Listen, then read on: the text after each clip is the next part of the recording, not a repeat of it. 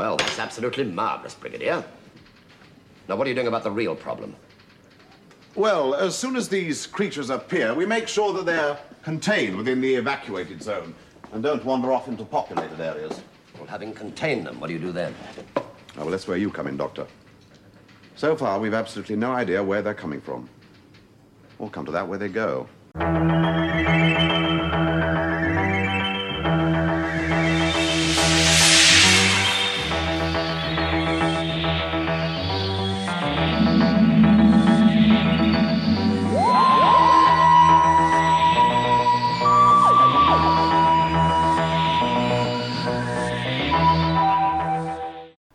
Everyone, and thank you for joining us on a quick trip through space and time. My name is Mac. And I'm Caleb.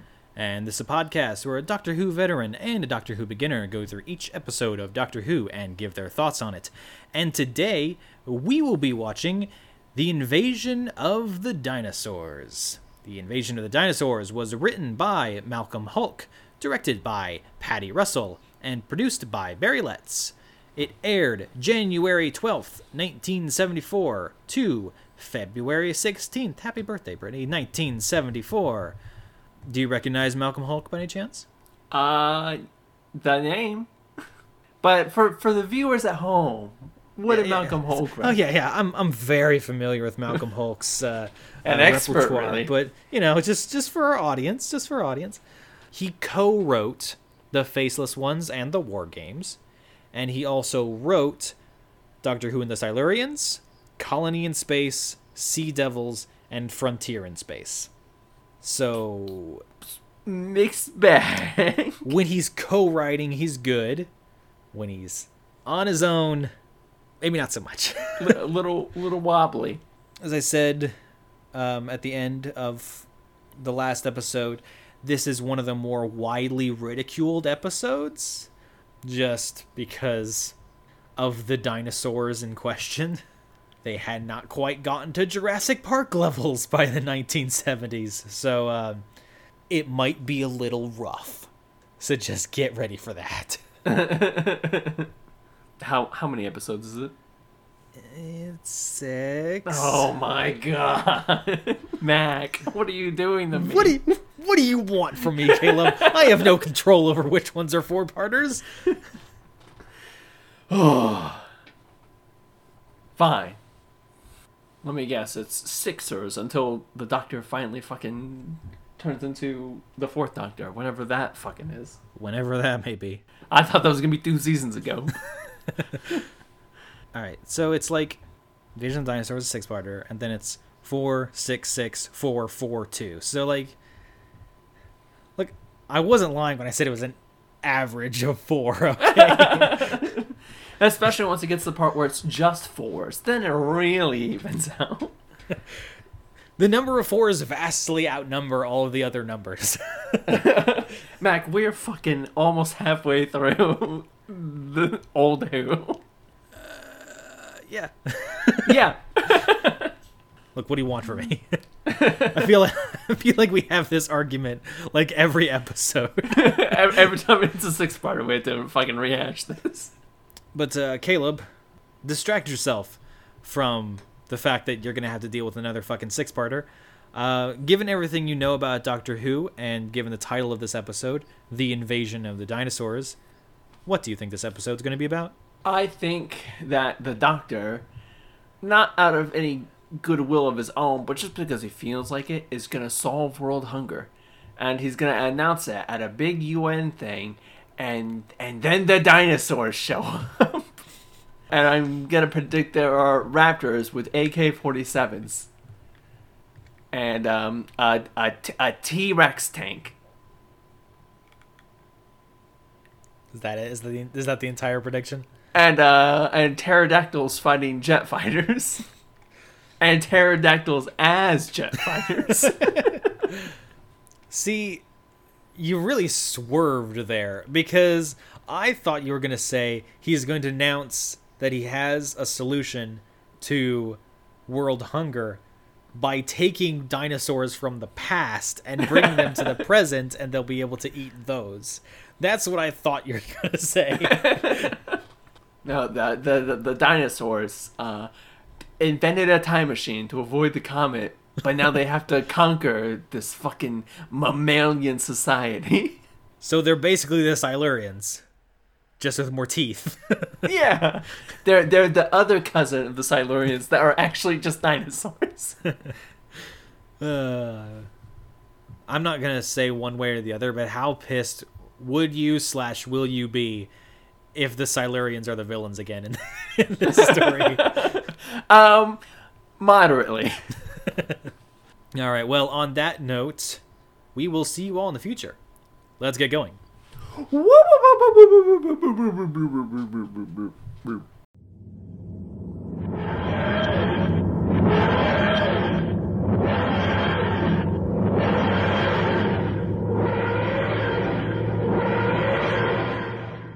And we're back. May have just been a couple seconds for you, but it was 8 days for us.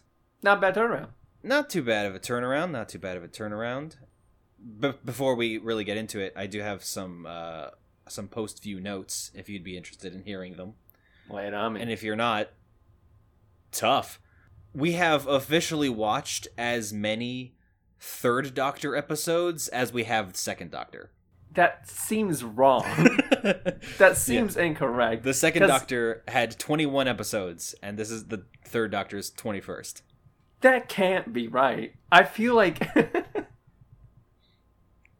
No, I refuse to accept that information. We have been with the Third Doctor almost as long as the other two combined. Wait, so you're saying it feels like we've been with the Third Doctor longer? Yeah. Well, I mean, part of that might just be the fact that like every single fucking episode is 6 episodes long. I was going to say it feels like it's been less because just all of the episodes have just been the same. Maybe that's why it feels longer to me. Because I'm like, wow, everything's the same. It's just dragging on. I feel like this show has just been the Third Doctor. He was here from the beginning. You'll also be so pleased to know this is the first appearance of the Doctor's new Who-mobile. We'll get to the Who-mobile, but my reaction was actually literally, what the fuck? What the fuck is that? So John Pertwee is a big fan of like spy stuff, and so he wanted the Doctor to have like a spy car kind of thing. But if it helps, the production crew had the exact same reaction you did. Like, what the fuck is this? It makes like one other very minor appearance, but all other times he's just using Bessie again. Okay, could use some money. But general thoughts. What'd you think? Hey, did you guys see those dinosaurs? Oh shit! Who the fuck are you? Nobody of consequence. We have a guest that just appeared, seemingly out of nowhere. But oh man, we've already started the podcast, so we can't tell her to leave. So I guess you're just gonna be on the podcast for this episode, huh? Yeah, I guess. Cool. Yeah. Awesome. Who are you? Nobody of consequence. Oh, right. Okay. So nobody of consequence. What were your general thoughts of the invasion of the dinosaurs? I like dinosaurs. Well, that's good. Yeah. Yes. This is my wife. I was gonna say Mac is not gonna be able to just go with that. I can't. Yeah. I can't do it. Yes, this is my wife. She makes the thumbnail. Hi, I do have a name. My name is Brittany. Yes, thumbnail. She who makes thumbnail. She who creates that which we cannot. Yeah, but you haven't said in this episode who makes the thumbnail, so how are they gonna know my name? Right. So Brittany. Anyway. Just as a rule for all of our guests, we always ask, what is your history with the Good Doctor? Oh, the interrogation. Yes, the interrogation. Tell us everything you know. I started watching Doctor Who. I started with New Who, as I feel like a lot of people have. Most yeah. people do, yes. I was introduced to it in 8th, 9th grade, something like that. Right about the time, you know. The time. The time. Right. The time when Tumblr was peak Super Hulock. And I saw the war just flash before your eyes.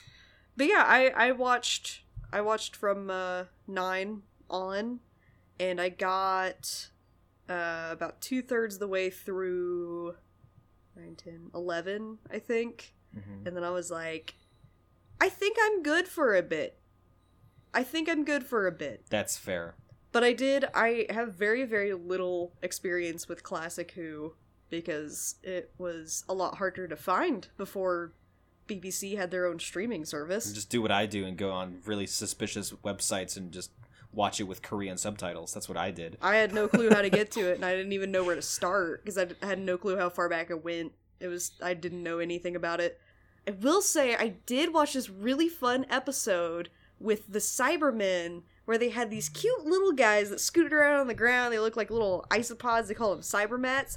And I think I mentioned that, like, I would really like to do that episode, but something came up. But Bob called dibs. That's what happened.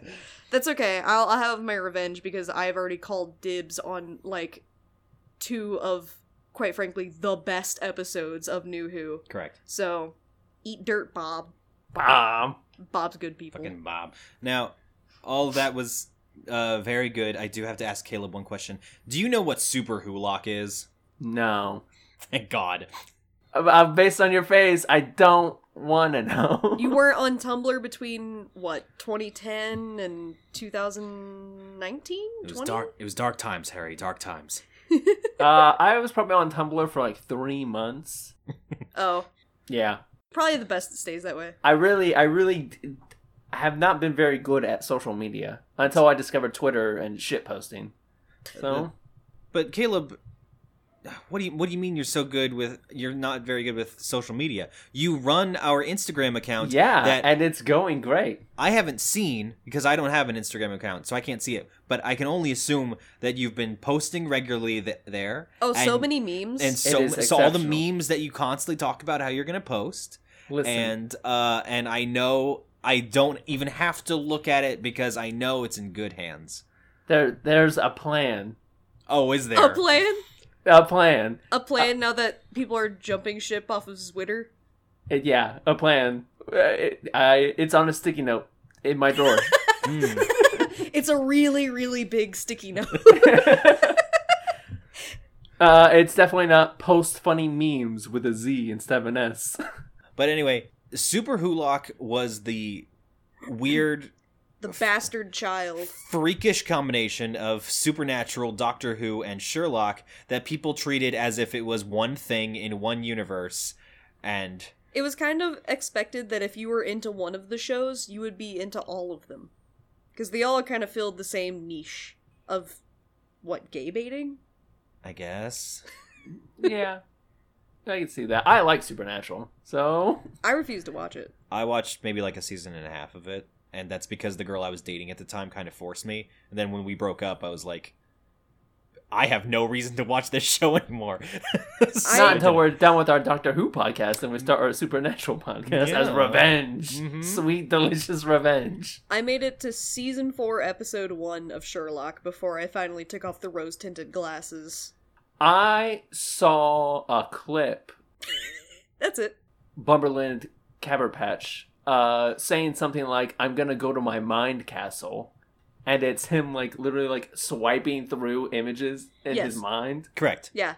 Yeah, that was all I needed to see. Yeah. Correct. That is all you needed to see. If you want to know what the deal with Sherlock is, just watch H Bomber Guy's video about it. I do like H Bomber Guy. Yeah. I like to fall asleep to that video. It's good video to fall asleep to. I'm glad I can help with tangents on this episode. Yeah, it's really exciting. Yeah. I am watching Mac try to, like, put everything back in the box. I know. Freaking folding fitted sheets over here. Yes, general thoughts, Caleb and guest. What'd you guys think of Invasion of the Dinosaurs? I liked the back half more than I liked the first half. I really felt like there was practically no momentum for a very large portion of the story. I think that, as is often the case with a lot of these 6-part episodes, probably an episode or 2, maybe 1.5 episodes probably could have been cut with no detriment. I think my biggest review, if I had to sum it all up in one phrase, needs more dinosaurs. Honestly, kind of. Yeah, the dinosaurs kind of disappear for a while, and then they reappear, and you're like, oh, right.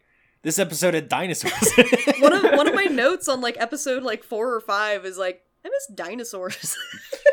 The dinosaurs were the reason I was guessing on this wanted one. to be on this episode because there were dinosaurs and I knew they'd be crunchy as hell.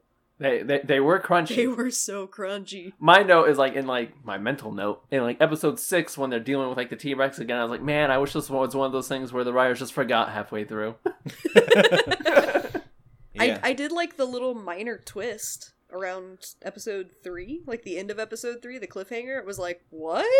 For a second. I didn't write this trivia down, but because it was kind of confusing. But from what I was able to parse, basically they wanted to capitalize on the popularity of the Drashigs from Carnival of Monsters.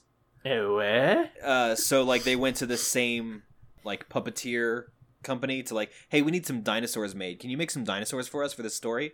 And they're like, oh yeah, we can probably do that. It's gonna be this much. And they're like, fuck no. Do you have like a cousin who's cheaper that we can do? And they're like, yeah, we can send you over here. Like, perfect. We'll hire these people and sign the contracts so that they'll make the puppets for the price that we want. And so they were already contracted to make the puppets, and then they made the puppets. And the director and the producer's like, these are absolute fucking garbage. And they're like, yeah, but you signed a contract. And then it's my understanding that within a couple of months after this episode was done, that studio went bankrupt. So, Wow. yeah. Great. Yeah. Fantastic story. Fascinating. My general thoughts are I liked it. And the doofiness of the puppets just kind of added to the charm for me. There were some parts where I was like, oh, this is like genuinely tense. I like this. And then there were other, probably like a solid 2 episodes where it's like, wow, we're just kind of walking around, huh? Yep, walking around or watching people stand in frame for 15 to 20 to 30 seconds at a time doing nothing. Yep. How many times does the doctor get arrested in this story? Oh my god. Like 4? Really? I can only count twice. Well, because he kept escaping, but then he kept getting captured, and then he kept escaping, then he kept getting captured. Yeah, and then... that's true. We'll keep a running tally as we go through the episode. Speaking of which, Caleb. Oh my gosh, yes. My beautiful episode descriptions. Invasion of the Dinosaurs. Part 1. The Doctor and Sarah rematerialize. The Doctor and Sarah rematerialize in modern-day London, but things are different. The streets are abandoned, and it looks almost like a war zone. The two are ambushed by looters and, for some reason, a pterodactyl. They are then arrested by unit soldiers and tried as looters. Meanwhile, Unit is dealing with a T-Rex that has appeared in the middle of town. When the Brigadier realizes that the latest looters include the Doctor and Sarah, he sends a team to collect them. Before they can arrive, though, the Doctor and Sarah escape, only to be caught again just before they take off in a military vehicle. And Mac's making a face like, that's all you're going to say about this episode? No. See, Caleb is doing a mild disservice to you. Because you went straight to, yeah, so the Doctor and Sarah got arrested. I'm like, yeah, after like 10 minutes of fucking wandering the streets like it's an episode of Twilight I know. Zone. Yeah.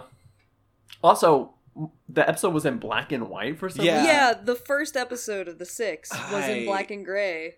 And I was like, I thought we were well out of that. I'm sure there's some sort of weird, they lost the colored version Probably. thing. I don't know. I- Weirdly enough, the trivia didn't even fucking mention it on Wiki, so who knows? I just thought it was funny because as they were wandering around in the streets for the first 15-ish minutes of the episode, there were ads in the windows of the shops for color TVs. Yeah. One guy even stole a Yeah. color television. And yeah, it's just a lot of really long shots of just the empty streets. And to me, if there was just like different music playing in the background, it would be almost like it's like visit scenic London. These streets will never be this quiet again until 2020. There were no music playing. There was no music. I thought it was really funny because they materialize and like we, the audience, had already gotten a couple shots, like establishing shots of London where it's super empty and quiet. And they get out at the TARDIS and they're like, well, we're back here. Sure, everything's fine. Yeah, we're just a couple weeks off. No biggie. and then, like, one rustling noise happens, and Sarah was like, what was that? I was like, you just dropped into London in this huge park. Like, what? Chill. The weirdest part to me is, like, it takes them a good long while before they realize that, before they even nobody's around. They notice or point out the fact that there's no one around. They just kind of, like, wander around. It's like, yep, this is the park that's in the middle of London. Yep, we're probably just a little bit away from HQ. Ah, it's weird. This phone booth isn't working. Oh, that's weird. Let's go to the bus stop. Let's wait at the bus stop for a while. Do. Hey, have you seen a car go by? Yeah, because I don't think I have. But then when Sarah brings it up, the doctor's like, oh, it's probably just Sunday. Yeah. Oh, the wreck of the looter? Yeah. He, like, holds him at gunpoint, and he's like, I found this stuff first, and then he goes around the corner and wrecks his car. Surprisingly gory? Yeah. I was like, yeah, whoa. just fucking corpse. The car was, like, very much scrunched, and then I was like, okay, I wonder how they did that effect. And then it just, like, cut over to just, like, the bloody body on the ground. I was like, Jesus! What the fuck? And then we get some more pulse-pounding wandering about action that we've come to expect from Doctor Who. Very intense. And then, like, when we're not doing that, we're cutting over to Unit, where they're doing paperwork. Where they keep trying to not bring up that what they're looking at is dinosaurs. Yeah. I'm not worried about the looters. Yeah, it's like, we have so many looters in town. Sir, we don't have time to deal with the looters. We have to deal with the much bigger problem. You know, And cuts He was like, I'm not worried about the looters, I'm worried about these, and, like, smacks the board with all the pins on it. It's like, these what? Ooh. These what, Brigadier? Now, in their defense, because we usually have the issue of, like, oh gosh, oh my god, the Cybermen are behind this? Who would have guessed that? An episode called The Cybermen are in this episode.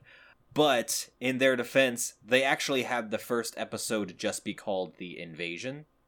Oh, did they? Figured it out. And then all the other parts after that were called The Invasion of the Dinosaurs. Got it. They figured it out, man. But see, that was their original intention. And then all the advertising, like, showcased the Doctor fighting dinosaurs. And they were like, God fucking... It's called suspense, people. My next note is, fuck off, you Muppet! Because, like, the pterodactyls that, like, you can just see the strings that they're swinging on. Yeah. Their beaks are flopping around like rubber spaghetti, like. And, like, the Doctor gets into the vehicle to drive away, and the pterodactyl smashes through the window, and is like, ah! And the Doctor's like punches it repeatedly. And that's when I was just like, fuck off, you Muppet! I was just like, Terry, no! See, and, like, we finally get to a point where, like, oh, there's a dinosaur. And there's not, from this point on, much more of the Doctor punching dinosaurs. No, because they're all way too big. No, I wanted to see the Doctor punch a T-Rex. I want to see him do Venusian Aikido on a raptor. Yes. Where the fuck are the raptors? I wanted to have a clever girl moment, but we didn't have a clever girl moment. Very disappointing. Yeah, no, it's around that point where I think it was the first viewing of the amazing T-Rex. Mm. I put just in all caps, this is what I was here for.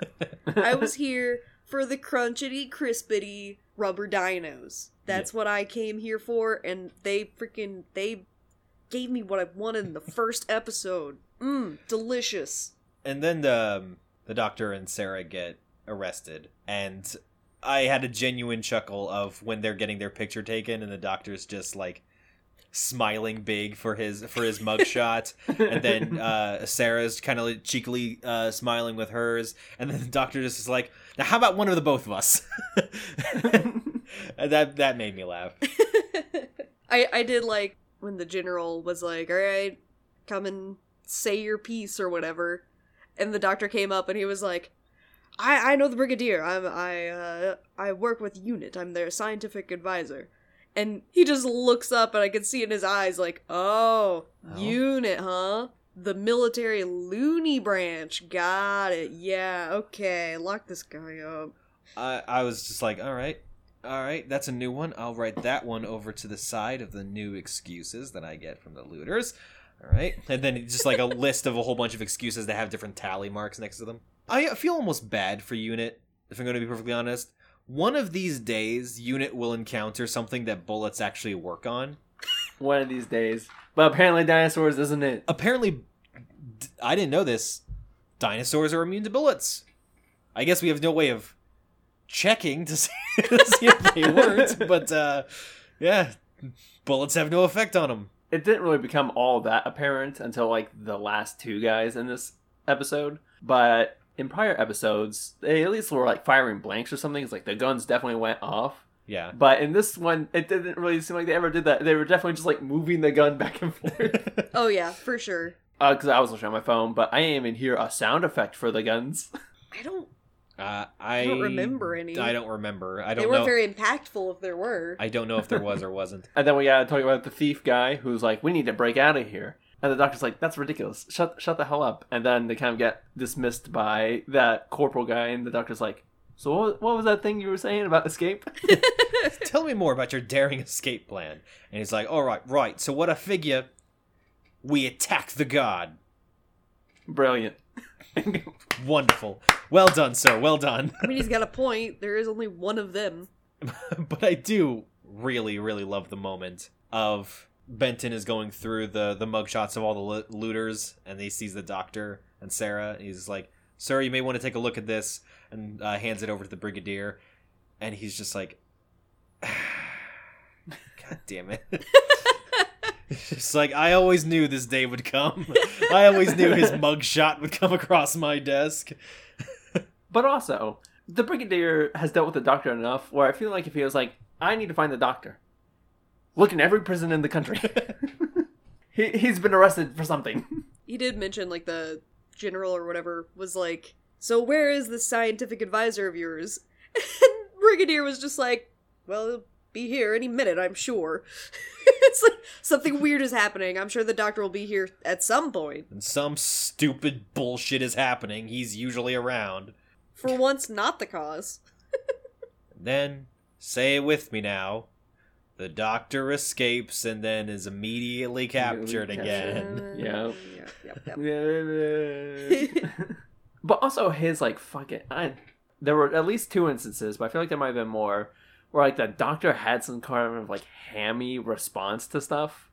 So, like, he shows up and the guards are there and they're like, oh, you ready to be carted off? And, like, the camera, like, lingers on him going, wah, wah. Yeah, I did write down, like, he pulls up and he's like, oh, hey, right before he gets arrested, because he's like, oh, hey, the military, they'll help me. God, I wonder what that's like. And he, like, gets out of the car and they're like, all right. And he's like, hey, I'm with Unit, I just need to find the Brigadier. And they open up the back of the car and it's loaded with jewelry and furs and stuff. And they come back and they're like, well, you had a busy day. And then the, like, camera zooms in on the doctor and he just gets this silly looking smirk, and all I could think was, did I do that? I was like, oh my god, this is so cheesy, I love it. Would you believe me if I said they weren't mine? I was gonna return them. Yeah. But luckily, the doctor's prison vehicle is waylaid by the first appearance of the T-Rex. No, it's not the first appearance of the T-Rex. No, it's the second. Second appearance of the T-Rex. But that cliffhanger. When Barney looks more intimidating, you know you have a bit of a problem. And you can't really see it that well in the black and white, but then we jump in the color in the next episode, and I look at that puppet and I'm like, does that T-Rex have lips? It looks a little bit like it has lips. You know what? They were ahead of their time because they have found out that T-Rex probably did have lips. So... Caleb, show me proof that T-Rex doesn't have lips. Show me proof that you don't want to smooch that T-Rex. I mean, I didn't say I didn't. So that's all I got on this episode. Yeah. All right, cool. Part 2, which is my longest description. So buckle up. The 2 time travelers are about to be carted off to a concentration camp when the T-Rex appears, distracting the 2 soldiers. In the chaos, the Doctor and Sarah escape, or they are ambushed by a man apparently from the Middle Ages. Before he can stab the Doctor, though, a time eddy occurs, and time briefly reverses before the man disappears entirely. The Brigadier finds the 2 and brings them back to Unit HQ. There, the Doctor tries to explain his hypothesis to General Finch, who is dismissive of the idea. The Doctor must capture a dinosaur to prove his ideas, but the Stegosaurus he aims to capture disappears in the same time phenomenon. That's a hard word to say. The Doctor now believes that these anomalies are intentional and that someone is bringing them to London. In a hidden lab, Butler and Whittaker talk about the time experiments before Yates appears and informs them of the Doctor's suspicion. Yates also sabotages the Doctor's stun gun, just in time for a T-Rex to appear and ruin his day. I have the twin notes of, finally, we're back in civilized Technicolor. And then I was like, oh, God, the dinosaur looks so much worse in color. Take it back. Go back to black and white. Go back. I feel like both of us put that because I put color, and then I put, it's even crunchier in color. My favorite bit with the T-Rex at the very beginning is that it was very clearly a very intense scene. And, you know, the Doctor and Sarah are trying to make their escape, and these two guards are hunkered down trying to fend it off. And, oh God, if only the T-Rex was moving at all, and definitely not just looping the same roar over and over and over until it just kind of backs off and disappears. That's kind of my general note about all of the dinosaurs. They're just kind of vibing. Yeah, they're all vibing until very, very late. Like, you know that they eventually disappear. It kind of feels like you're just kind of... Well, I will say the first time we see the T-Rex, it busts through some buildings in downtown London. That's true. It does do that. Yeah. But, like, other than that, it just feels like the T-Rex is gonna bust through buildings no matter what. It feels like you're just kind of wasting time and resources trying to... Keep it calm. Yeah. Just let it just chill. The arms move. Oh, yeah, the arms were waggling. Oh, you're right. In that case, fuck that thing. Kill it. I also love how, like, the soldier, like, throws a grenade, and it's a huge fucking explosion that is also just unfazed.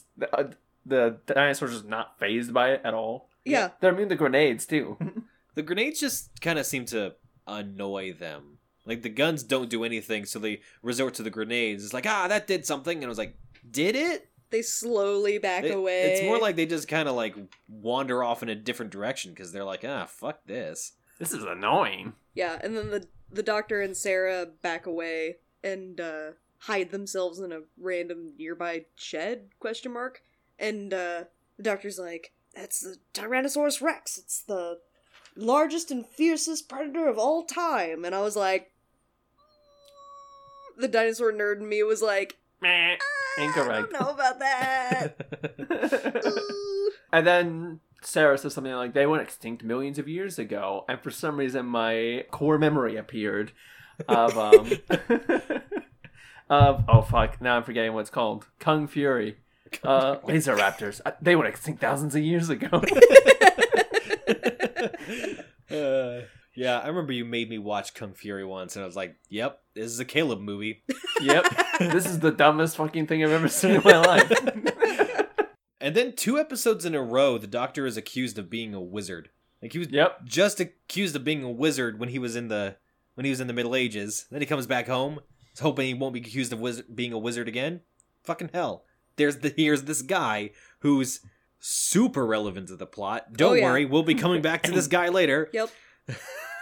And he accuses the Doctor of being a wizard and wants to be sent back. And then he just gets sent back. He just gets sent back. He just leaves. Yeah, I was just like, well, that problem's solved. Done and done. Now, at least in the Time Warrior, they had a reason to think he was a wizard. Yeah. This guy just kind of accuses the Doctor of being a wizard. The first guy he sees, he's like, you must be a wizard, Sarah, whatever. You must be a wizard. No one in my age lives as long as you do. You have gray hair. You have white hair. I didn't even know hair could turn white. Sarah immediately puts 2 and 2 together. She's like, who's the king? Yeah. And he's like, Arthur, of course. What are you, stupid, you dumb wench? Anyway, wizard, send me back. The Doctor and Sarah hide on either side of the door because soldiers are coming. And then the Brigadier walks in and the Doctor's like about to just like judo chop him. And he's just like, hey, buddy.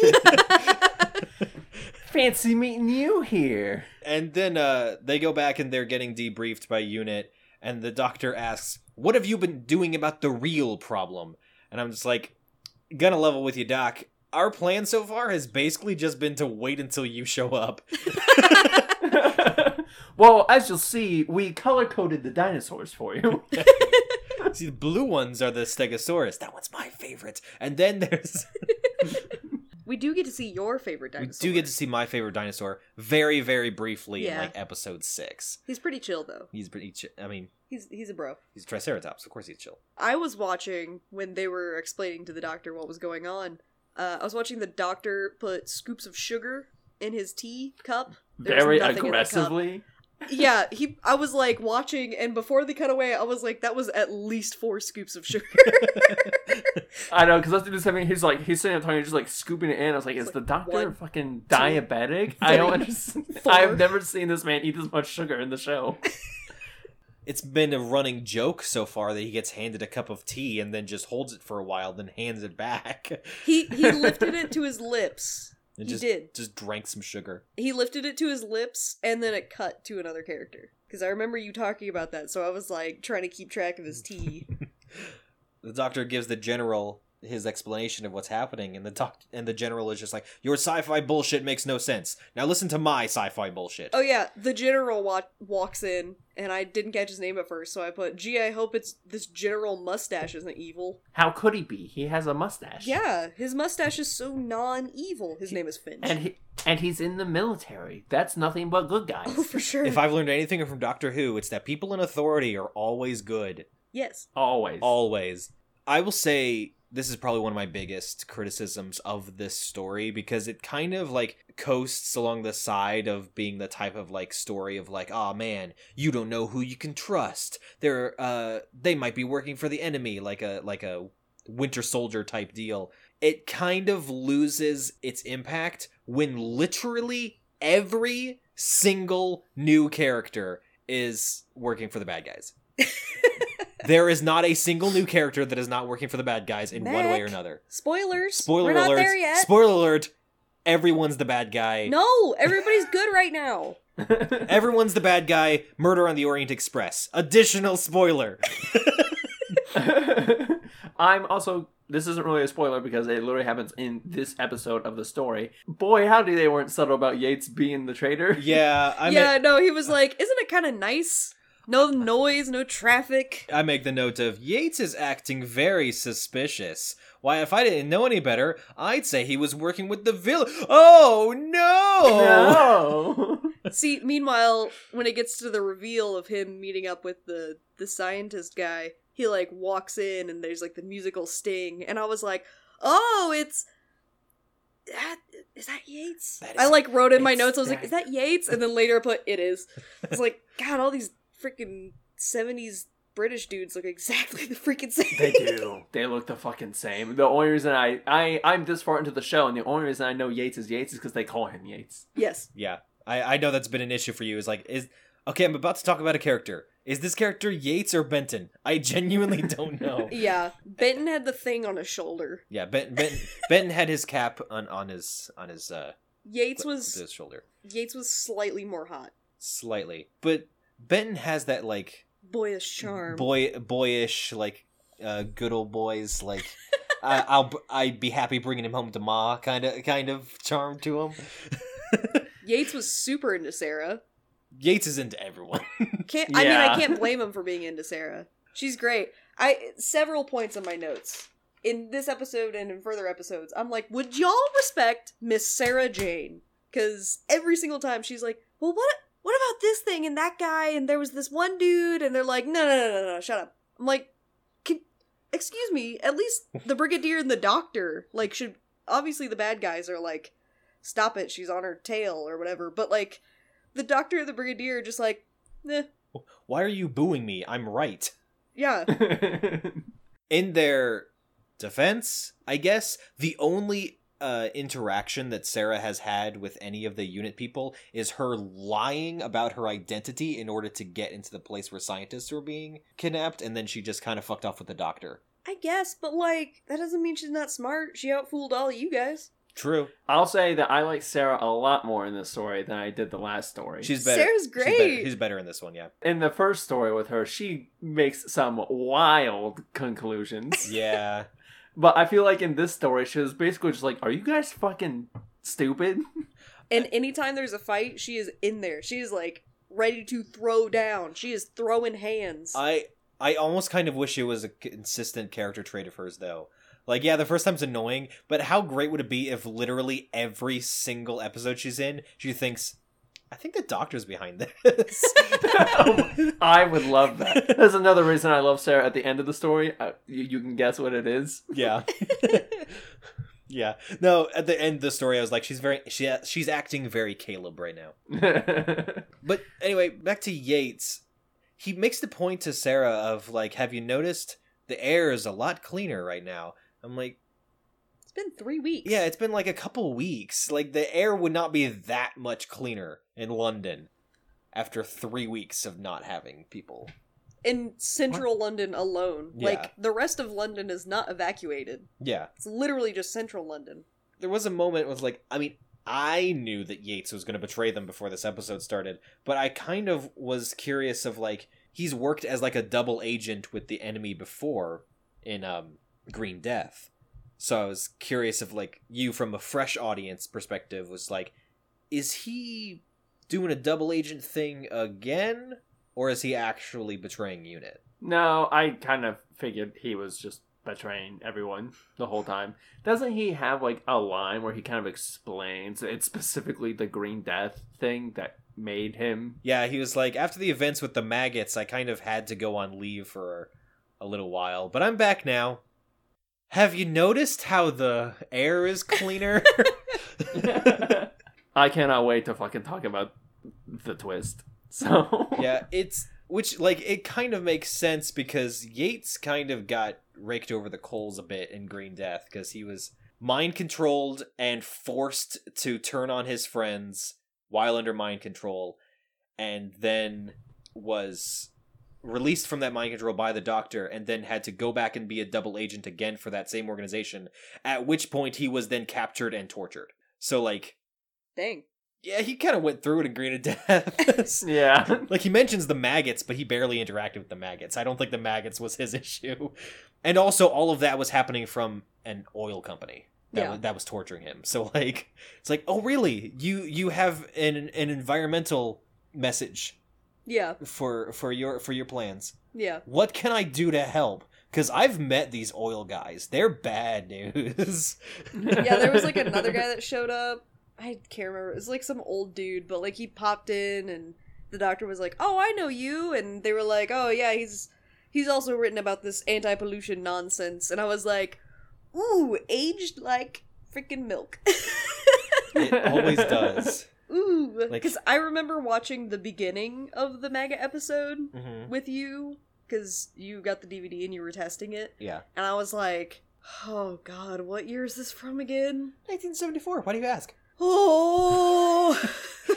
Yep. Then we find out that the reason that they've been doing the time stuff to summon dinosaurs is so that they can clear out central London. And I'm like, there's gotta be an easier way to clear out central London than summoning dinosaurs from the past. Which is gonna lead me to, like, my central frustration we're and gonna get review there. of the episode. Yeah, well, we're gonna. I think it was around episode 5 that I like had a breakdown, and both Mac and I had to like pause the episode to be like, wait. Yeah, this is your plan. We both like. I saw them reach over to grab their phone, and I reached over to grab my paper, and I was like, we're both thinking. Yeah, the plan on every level is real fucking dumb. But we gotta get there first. We gotta get there. First. But for right now, they summoned dinosaurs from the past in order to clear out central London. Yes.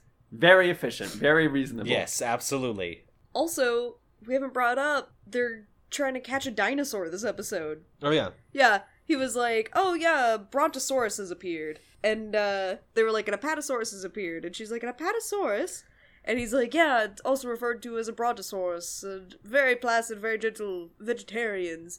And I was like, first of all, Brontosaurus and Apatosaurus, 2 different things. Anyway, you know what else is a vegetarian? Rhinoceroses and hippopotamuses and elephants. You know what else is a vegetarian? Hitler.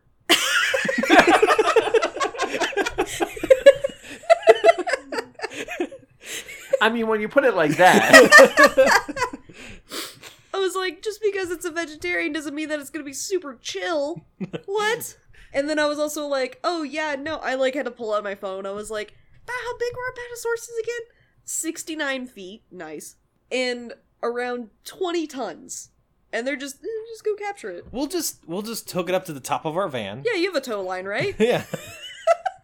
And then, like, you see it, and, like, it looks like its, like, torso is, like, slightly taller than a stop sign. I know. It looks so sad, too. I don't know why they made him look so sad. He looked like he was like, oh. Also, the doctor's, like, device that he's going to use. His little gun thing. Yeah, his little gun thing. It looked like a Bop It. It did look like a Bop It. Yeah, it kind of does now that say that. I don't know when the Bop It came out, but I would not be surprised if they just, like, took apart a Bop It and, like, painted it and then put, like, a little laser gun thing on the end of it. I was gonna say that it looks kind of like a Nerf gun. Sort of, but it has the little arm, so it looked like a Bop It. Like, Yates grabbed it, and I was like, Bop It! Twist it. Pull it. Pull it.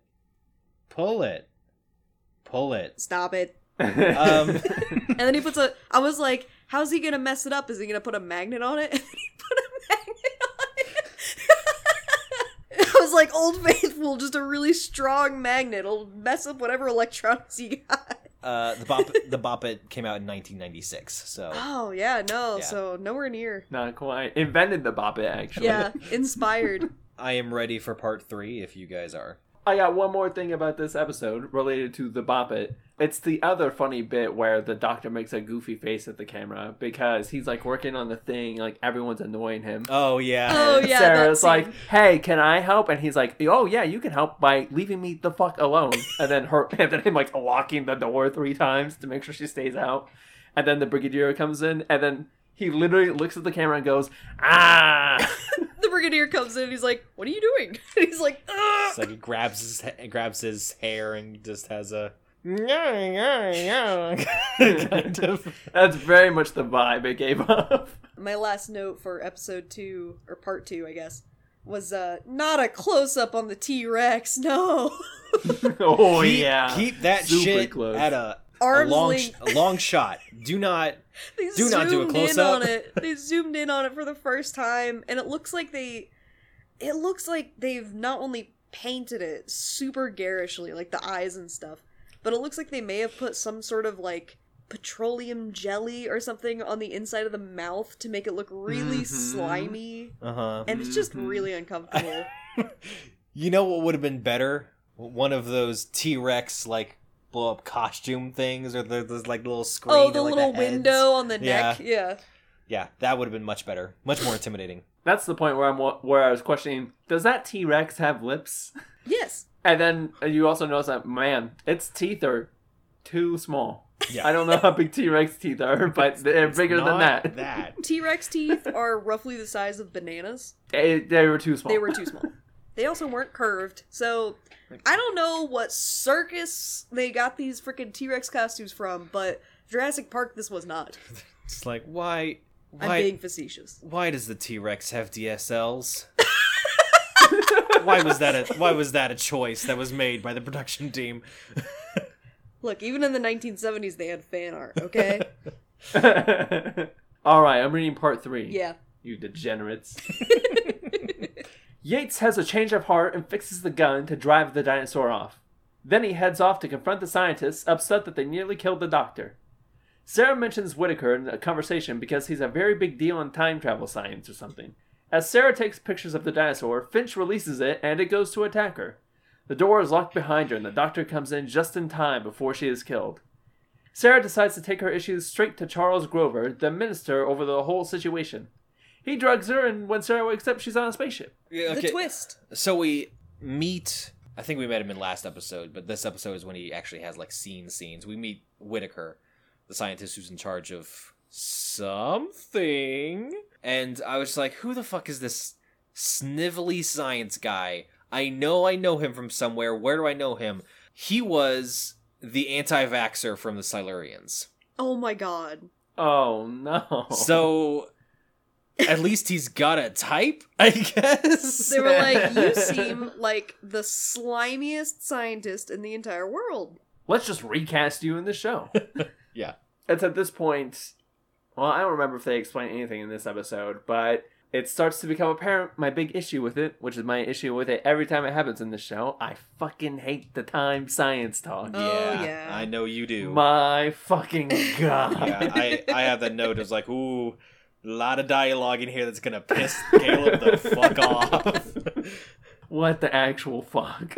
Weirdly enough, time travel stuff in, like, fantasy, totally fine with it. I mean, I'm watching the show. Time travel, not a problem. Yeah. Just don't explain it. Yeah. Just don't pretend it's real. Yeah. And then Yates is kind of a dumb, because he's just like, I specifically asked you to not try and kill the doctor, and you disabled the gun, and then you brought a T-Rex in, and you tried to kill the doctor. And they're like, oh, we're sorry. Anyway, can you go sabotage this thing for us? Yeah. We promise this will not endanger the doctor at all. He's like, well, okay. It's I'll like, give you another chance to not be as evil as possible. Yates, come on, buddy.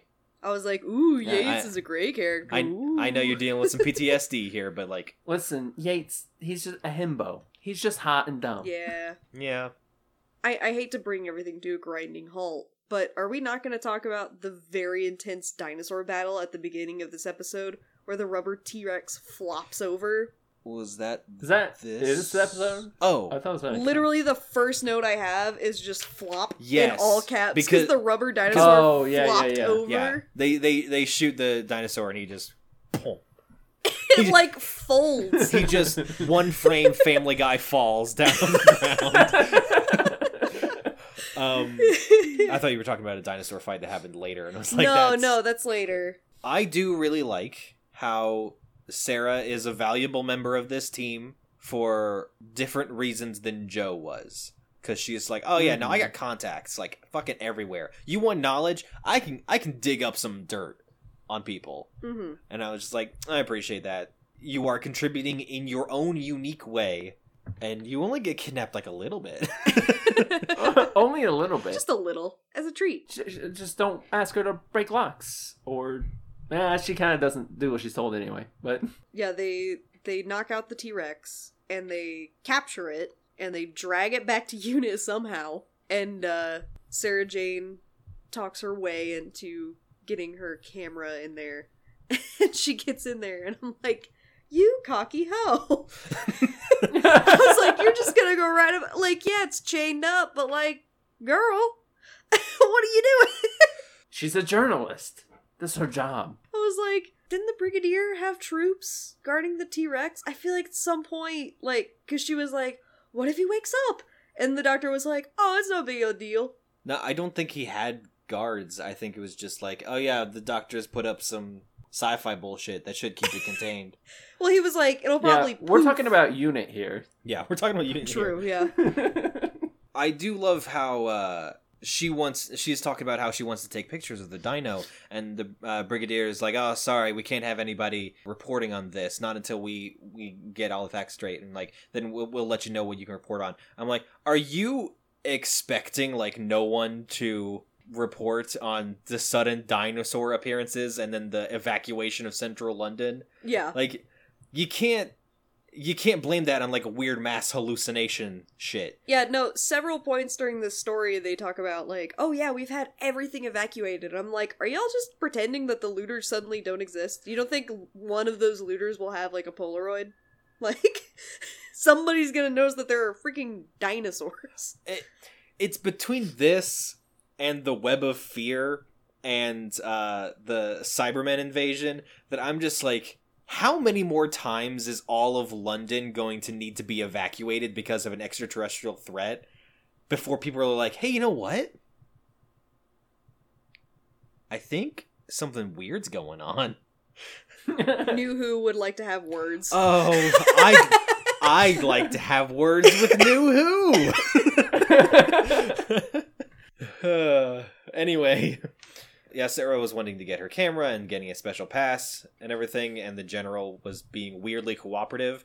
And I mean, obviously he's a person of authority in a Doctor Who story, so obviously he was going to be an antagonist. But I was like, okay, so he's not just like a normal dickish person in charge, like Doctor Who has. He's like a villain. Okay, cool. Now that's the twist. See, I was just confused because he was like, yes, go get your camera. Take this note to this guy, and then he'll take you to this guy, and they'll get you your camera. And I was like, okay, so here's where she gets kidnapped. And then she comes back with her camera, and I was like, that wasn't the kidnapping plan? No, that was not the kidnapping plan. No, the kidnapping plan comes later. Yeah. No, he was just straight up like, yes, go get your camera. And then she gets her camera. Maybe he was like, I don't want to kidnap her yet, because she has a really cool jacket. I like that jacket. Because that's literally my next note. I like Sarah's jacket. She had like that leather jacket. That's the real reason she gets kidnapped later in this story, is like, I really want that jacket. It's a waste of a jacket. It's a waste of a jacket. Brittany's point about him talking about like the procedure to get her camera and get in there and everything is like the other thing. Boy, howdy, you can tell it's a unit episode because we're talking a lot about procedure. Oh, yeah. We're talking a lot about the rules. Yeah. Ooh, buddy. Oh my god. Bureaucracy, There's huh? a lot of bureaucracy talk. There's a lot of protocol talk. At one point, the world is about to end, and the Brigadier's like, I gotta get on the line with Geneva. Call Geneva. I gotta like, get what permission. The hell It's like, dude, the apocalypse is in like 6 minutes. He's gotta ask permission.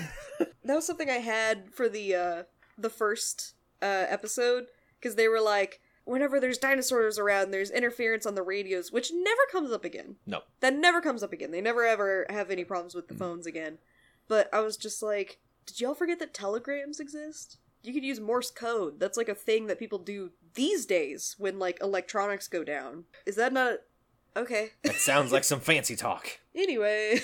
Oh, the T-Rex wakes up. Doctor Who's like no stranger to like practical effects. Like, look at these sweet puppets they have. And they've been like really had a boner for green screens because they finally figured out how they work, kind of. Yeah. But they figured out how to use them, not necessarily how to use them well. But in where the T-Rex is like being sedated in the warehouse, I almost feel like they could have done a little bit more practical effects rather than them like green screening Sarah into the room with the dinosaur. Like, I feel like you could have done like a blow up T-Rex in there or something. One thing I will give them is I did notice that not when the T-Rex was like in the back window of the room, you know, those shots when they're like in the little lab area, little observation area, when they're actually in the room with the T-Rex and like the hangar, the T-Rex puppet was breathing. Mm-hmm. I was like, oh, that's a nice little touch. Yeah. Good on you, old Who. But yeah, he wakes up and he starts bonking against stuff. Yeah, And apparently I put Just thrashing. the wampage, the destruction. And he just starts bonking against the beam. Apparently, Yates's idea of minor sabotage to keep the Doctor from figuring out what their plans were to undo the restraints of the T-Rex. Yeah, free the T-Rex. Cut all of the chains. In no way will anyone be harmed by doing this. No.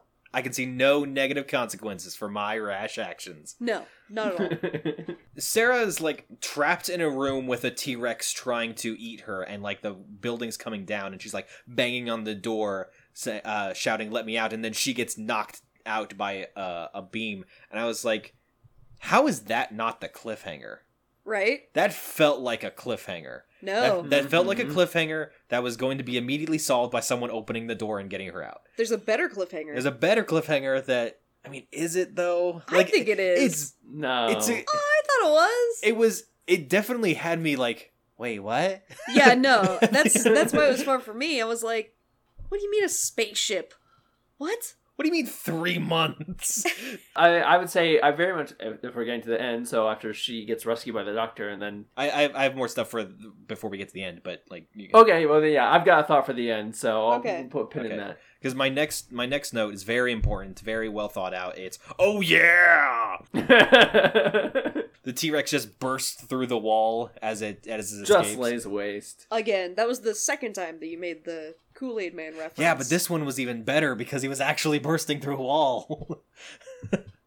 There were a lot of Kool-Aid Man references in the viewing of this story. I actually had to trim Kool-Aid notes. Then the T-Rex poofs. And then one of my favorite is another point where both of us picked up our notes because they're like, well, what are we gonna do now? The T-Rex is gone. We lost our subject. We can't run any more tests on it. And they're like, what are you gonna do now, Doctor? And the doctor was like, well, I'll make another machine, but I'll make it portable this time. And, like, everybody in the room is like, why didn't you do that to begin with? Yeah. And he was like, well, it's not as accurate. It's not necessarily as accurate. And, yeah. It was basically just, why didn't you make the portable detector the first place? And he's like, because. Anyway, let's head out. Anyway, there's a Stegosaurus somewhere around here.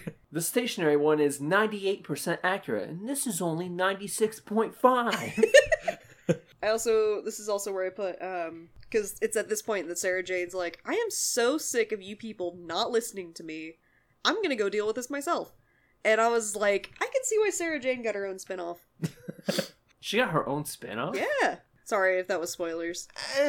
Caleb, remember when I told you that Sarah Jane Smith is the most iconic Doctor Who companion? Yeah. Yeah, she's so iconic that in New Who she gets her own show called The Sarah Jane Adventures.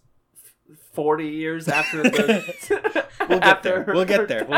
Don't worry about it. Okay. But she's fun, you know? She's like very much like, oh my god, you people are not listening to me. I'm gonna go deal with this myself. Yeah. Like, she's ready to fight anytime there's a fight. Like, she is pragmatic. I'm not too worried about this conversation spoilering Caleb because he's gonna forget it by like the next time we record. So like it's fine. True, yeah. It's true. We'll get to the point in New Who where he will be like, the Sarah Jane Adventure starts out. I'll be like, the Sarah Jane Adventures. Whoa. Whoa. And so she goes to the what was he? The minister. The minister, yeah. Yeah. I want to call him senator. I was like, that's not right. Nope. She goes to this the minister's office, and she gives her theory about this old nuclear shelter. Nuclear. What did I say? Nuclear. Whatever. This nuclear shelter that was actually built under this very building that I think the scientists might be hidden under. And the minister is like, oh my god, that's amazing. Have you told the doctor or the brigadier or literally anybody else that you are here alone without any sort of guards? And she's like, no, they wouldn't believe me. He's like, interesting. Please come into this room.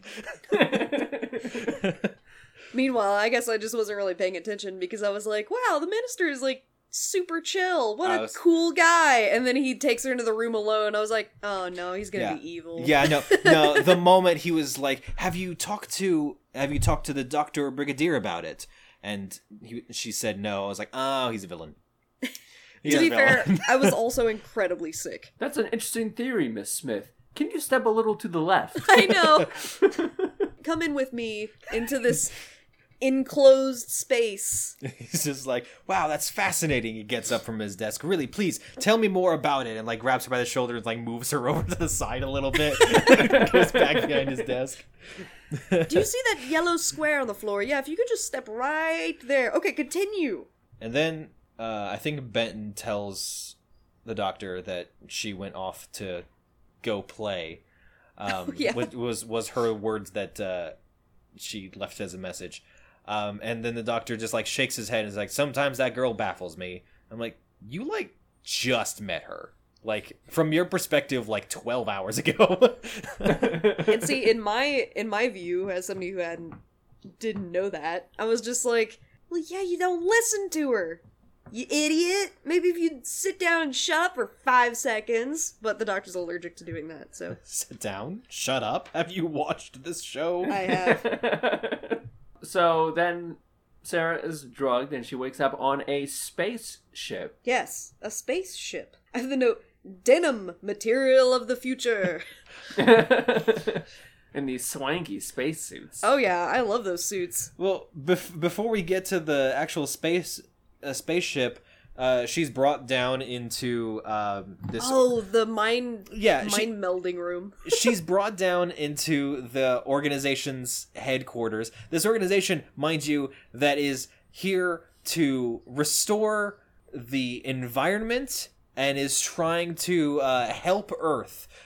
We do have an evil brainwashing room, though, because that just comes standard with all headquarters. You have to have a room that is specifically designed to control the minds of those unwilling to help you. It comes with the package. It's an OSHA regulation. We have to have it. Yeah. It was there when the nuclear bunker was built. It felt weird to take it out, so... She is like, so... I love the brainwashing scene, too. She's just like, ugh, stop. God, these lights. Jesus. Yeah. Stop it. She just looks so annoyed. I was like, Sarah, I know you're new to this, but like rule number 1 is don't sit in the chair. If you're in a room all by yourself and there's nothing but one suspicious chair sitting in the middle of it, don't sit in the chair. And then I was just like, this took a turn. Yeah. Yeah, I feel like now I can say my piece about it. Yes. I feel like this is trying to be like an enemy of the world twist. Except the enemy of the world twist was like really good. Yeah, no. And this is really weird. Yeah, I had that thought a couple times. It's like, this feels like the twist of enemy of the world. Why is it not as good? Yeah, don't get me wrong. When I was like, I thought it was a good twist, I wasn't like, what? I was like, what? Yeah. Wait, what? I'll give you that. I didn't see it coming. Yeah. I think part of it's, and this is the credit to how good that episode is, it's partially because Salamander was such a fucking great villain. Yeah. And, like, you knew he was up to something suspicious and, like, beyond what he was kind of displaying. And then it just ended up that thing was really fucking crazy. Yeah. I mean, this thing is really fucking dumb. Is that the same thing? Oh my god, the explanation. That's in part 4, but when they kind of explain what they are, I'm like, oh my god, fucking liberals, I swear to god. We're getting there. Yeah. Speaking of which... Part 4? Part 4, baby. Part 4. The crew of the spaceship introduce themselves, and they are very important people who are worried about the environment. They explain that Sarah has been selected by the Elders, and that they are only a few months away from a new Earth-like planet, where they will guide the young human race there into a new age, free of the pollution and corruption found on Earth. The Doctor explores the destroyed London in his very dumb car, which is apparently called the Who-mobile. He finds a hidden facility in the London Underground, and Whittaker and Butler again try to kill him with a dinosaur.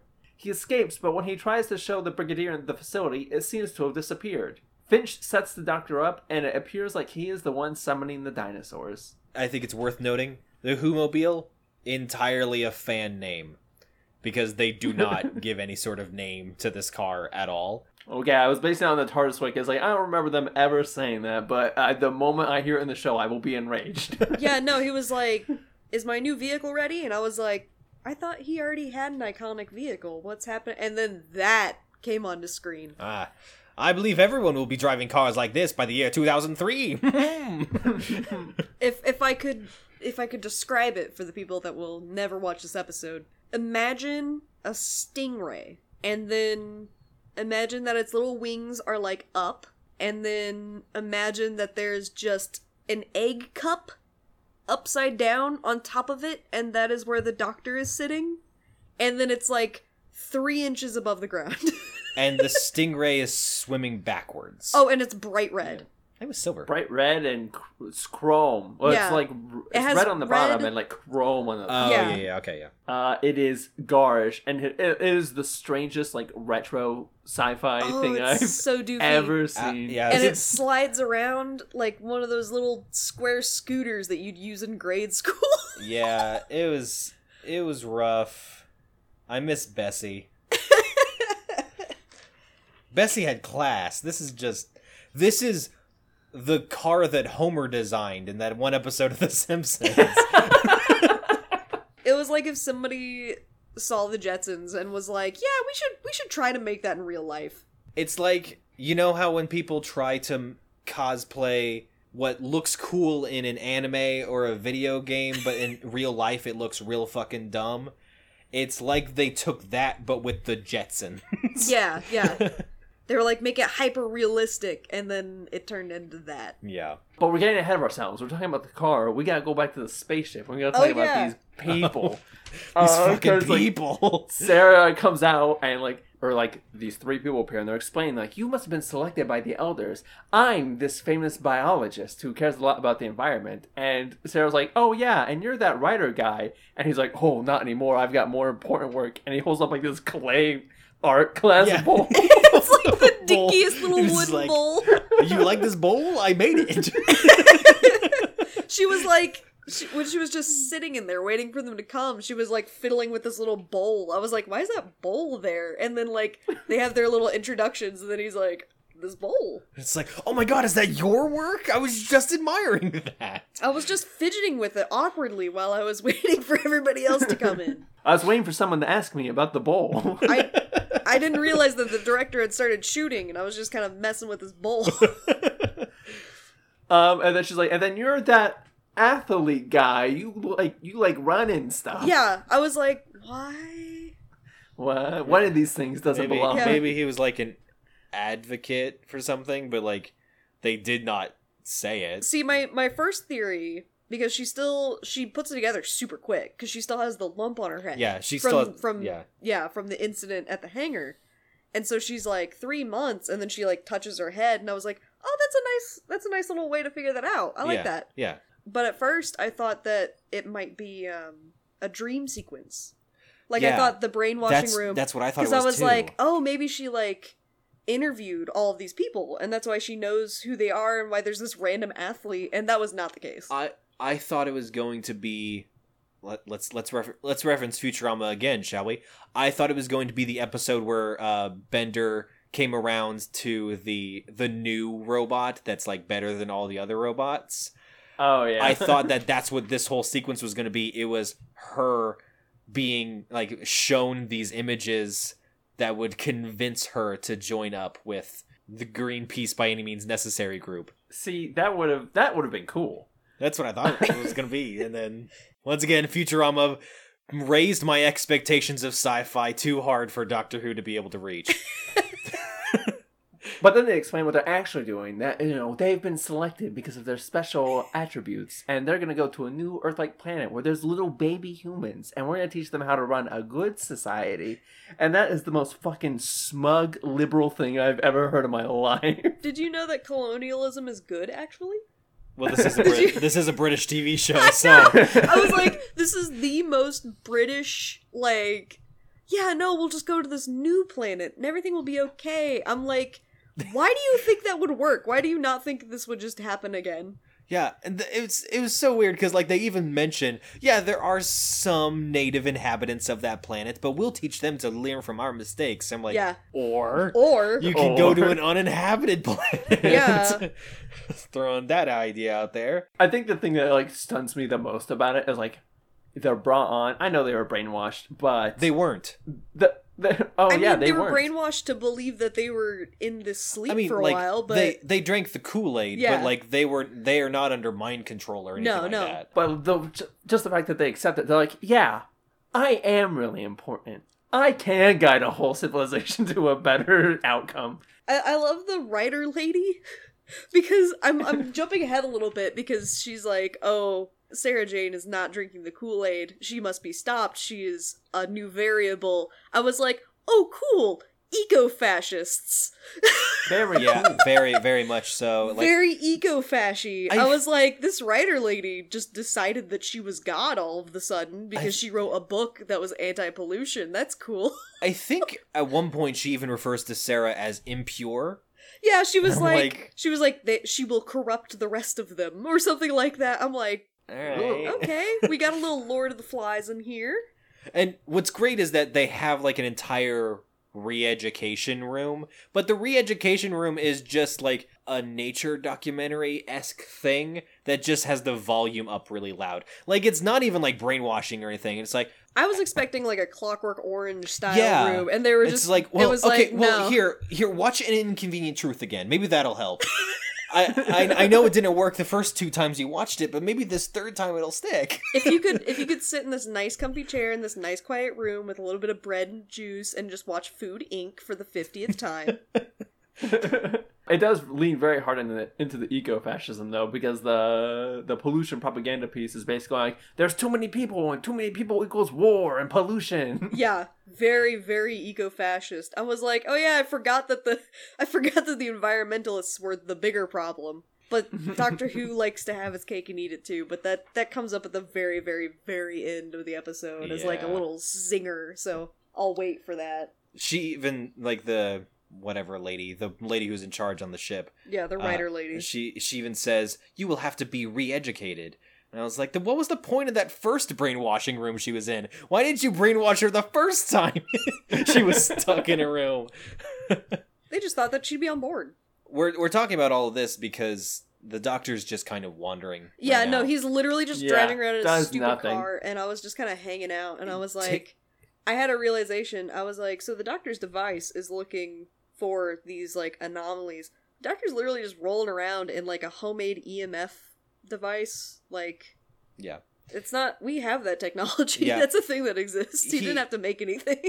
It takes his sweet time getting to the headquarters. Oh, Then when he gets to the building, he takes his sweet time trying to figure out how the secret lift works. And then when he gets down into the bunker, he takes his sweet time wandering around trying to figure it out. And I'm just like, can we move on, please? Yeah. I very much struggled through this part. My ADHD was going, what the fuck is going on? Look away from the screen. What's over there? This was definitely one of the episodes where it's like, you could have cut out like half of this episode. Yeah. But I was very impressed that the bad guys actually had security. They were like, hey, somebody's in the lift. Yeah. And then they had cameras in the hallways. I was like, oh my god, what is it? 1978? Good job, bad guys. I kind of like the fact that when he's exploring the bunker and they're like, now's our chance to get rid of him. And like a door closes like right behind the Doctor. And he looks back and he's like, well, that was weird. And then just keeps going. And then they shut another door and he's like, guess they're shutting doors around here. He seems very nonchalant about it until the dinosaur shows up. Yeah. They like play musical doors with him to get him to go back up into the lift. And then they're like, now have a pterodactyl. And I was like, or you just shoot him. He's down here alone by himself. Nobody knows where he is. Yeah. Our guest has already keyed into it of just like, just shoot him. Shoot him. They were like, now we've got him. And then they just let him back out. Yeah, I think what frustrates me the most about this show in general is that the bad guys should be winning. The Doctor, in theory, should just be killed. Yeah. And then he leaves, but then he's like, I know where the hideout is now. So he comes back with just the Brigadier. Yeah. I'm like, alone. Bring a squad, dude. Bring Benton. Bring Benton at least. Just the Brigadier feels like underkill, you know? I did feel like there were some like homoerotic vibes to that scene though. Because when he like opens the closet and he steps, he's like, well, come on, Brigadier. The Brigadier's just standing there like, the Doctor wants me to go into a dark closet with him. And this underground abandoned tunnel. Is this thing that looks small and cramped at least bigger on the inside? No, okay. No. Well. And then they're just in the closet together, like 2 inches away from each other's noses, being like, what do we do now, Doctor? And he's like, well, there's a lever over there that needs to be pulled. Zip. And there's no lever. And then they just go back to they just unit. Leave. Wow. And then we get a whole scene about like, oh well, yeah, the Doctor, I know you said you found out to go in trouble, but look at this paperwork that says that tunnel isn't there. Yeah. Yeah. Paperwork says that. Nope. Doesn't exist. See? This paper right here says it's not there. I really just spaced out. That's fair. And the Brigadier's like, well, there's a piece of paper that says it's not real, so, I mean, I can't do anything about it. Yeah. I jumped straight from, like, the pterodactyl attacking the first time that the Doctor came out of the closet. Good for him. And then, at some point, it cut back to the evil scientist lady being like, well, I guess we'll just have to kill Sarah Jane, then. Straight to the Doctor being framed. So, like, them coming back, and the Minister being like, well, no, it says right here that was never a thing, and then him heading back to the hangar, like, all of that, I just took no note. That's 100% fair Totally view. fine. Because, like, we cut over to the villains, and they're like, this doctor is becoming a problem. Like, yes, we must discredit him. That will get him out of our way. And they're discrediting him is like, hey, can you... literally calling him up on the phone and be like, hey, can you go down to this one room where you used to have the dinosaur? And he's like, oh, yeah, dope, no problem. And he, like, goes down there, and then they summon a dinosaur down there, and then the general comes in and is like, there's your culprit, Brigadier. The doctor caught red-handed. I'm like, this is the flimsiest fucking frame job I've ever seen in my life. I put the same thing. I was like, this is a pathetic excuse at framing. Well, I mean, the doctor, you're in the same room with a dinosaur. I mean, that's pretty conclusive. Yeah. So, other than a thing in the wall went woo woo woo woo woo, and then a dinosaur popped up. Yeah, that's it. It's the doctor. Obviously, it was the doctor. Yeah, I'd say other than Sarah kind of figuring out what the fuck is happening with this ship, Quote. this whole episode really just feels like we're just swirling the bowl. Like we're not. We're not doing anything. It was a drag. Yeah. Also, yeah, congratulations, Brittany. You were the first guest to have to deal with a fucking 6-parter. So. Hey, it's all good. I got nothing else to do. I live here. Y'all are stuck with me on the ship, so, you know. And yeah. It's part 5? Yep. Part 5? Part 5. The Brigadier begrudgingly has the doctor arrested, and he has him returned to HQ. The doctor susses out that Yates is the traitor in the group, and Benton allows him to escape. After enduring propaganda, Sarah proves that the spaceship isn't real, but is in fact an underground bunker. She rushes to tell Finch, but he promptly holds her at gunpoint and takes her back to the bunker. The doctor is on the run and searching for the underground facility, and he runs into more dinosaurs. Wow. And yeah. That's it! That's it. That's what happens in this episode. You skipped one of the best scenes in TV history. You just skipped right over it. Did I? Well, hold on. Like, actual genuine compliment here. Good guy, Sergeant Benton. Right? This- I have the note, hell yeah, Sarah Jane. Hell yeah, Benton. Hell yeah, Brigadier. Because, you know, the doctor's been put under arrest. And I love this moment. He's like, because General's like, we finally have the person behind all this. And he's like, oh, well, in that case, go ahead and bring back everybody into Central London. You don't have to have an evacuation. You got me. Go on. Undo the evacuation. And then the Brigadier is like, Sergeant Benton, guard the doctor. Wink. And then the doctor tells Benton that Yates was part of it. And Benton is like, are you sure, doctor? And he's like, yes, I'm sure. And he's like, right. Well, you better start overpowering me then, doctor. And it's like, and he's just like bracing for it. It's like, you gotta make it convincing.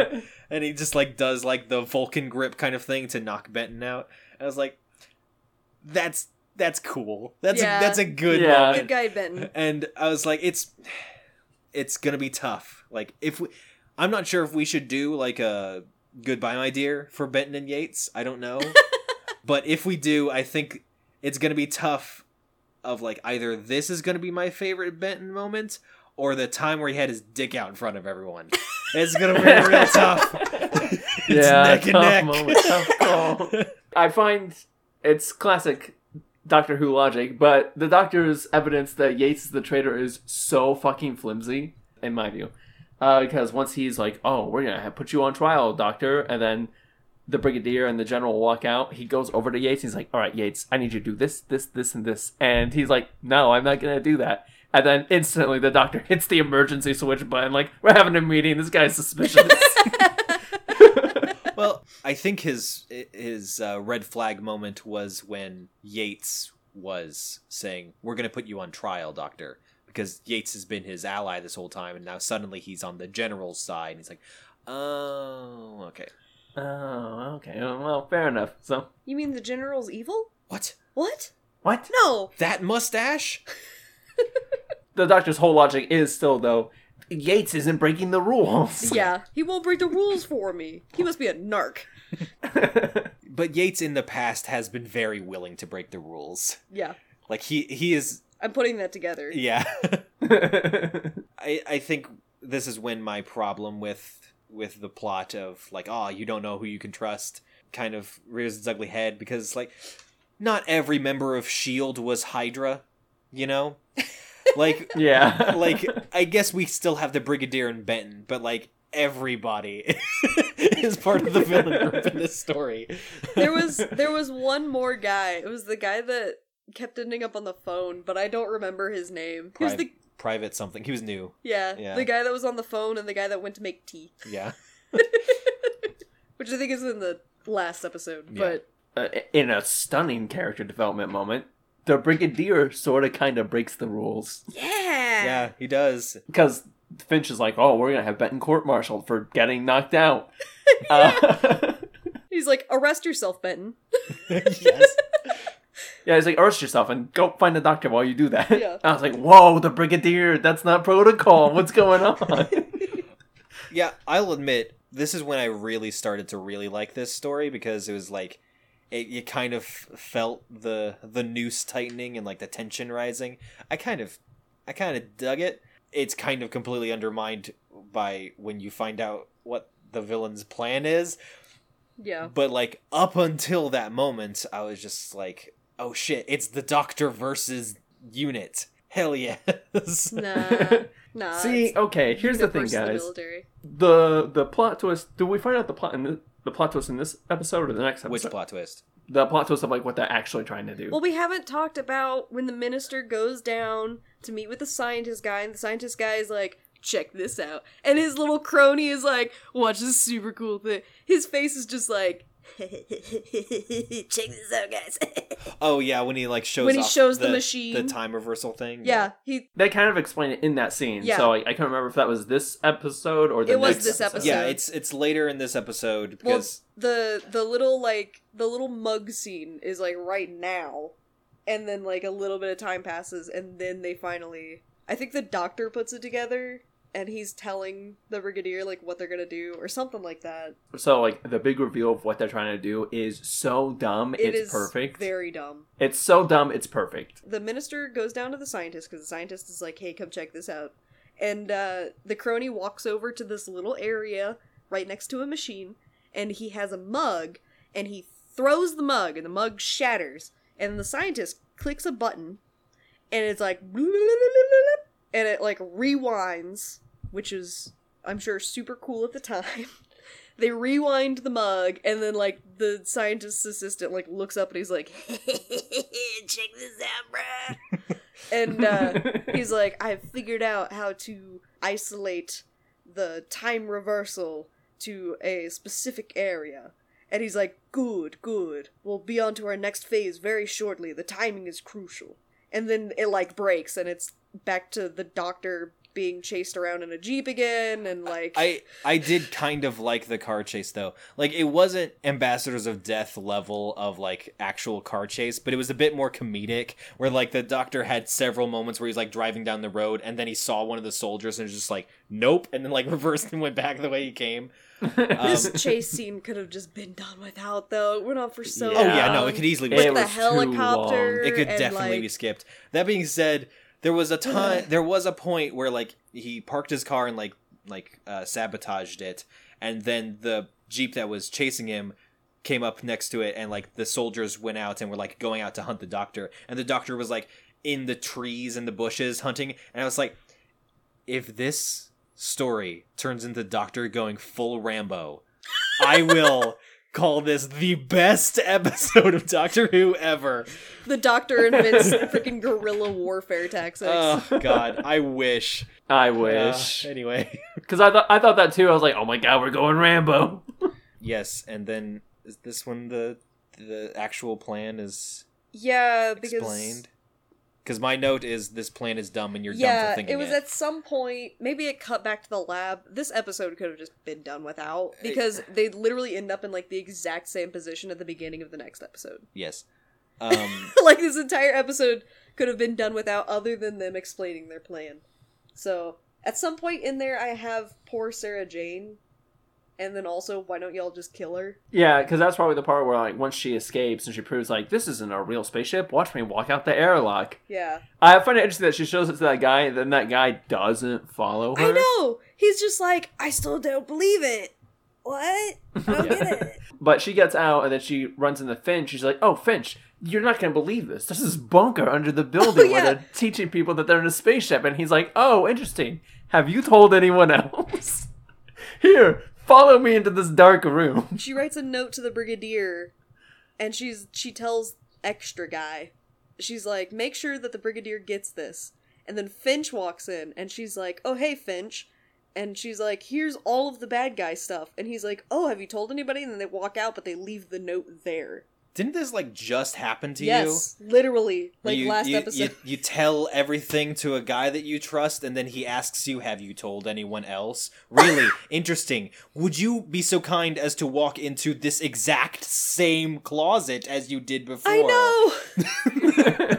And then she just turns around. She's just, like, so disappointed in herself. She's like, God, yeah, that... I did fall for that a second time, didn't I? Yeah, I was like, at this point, again, like, just kill her.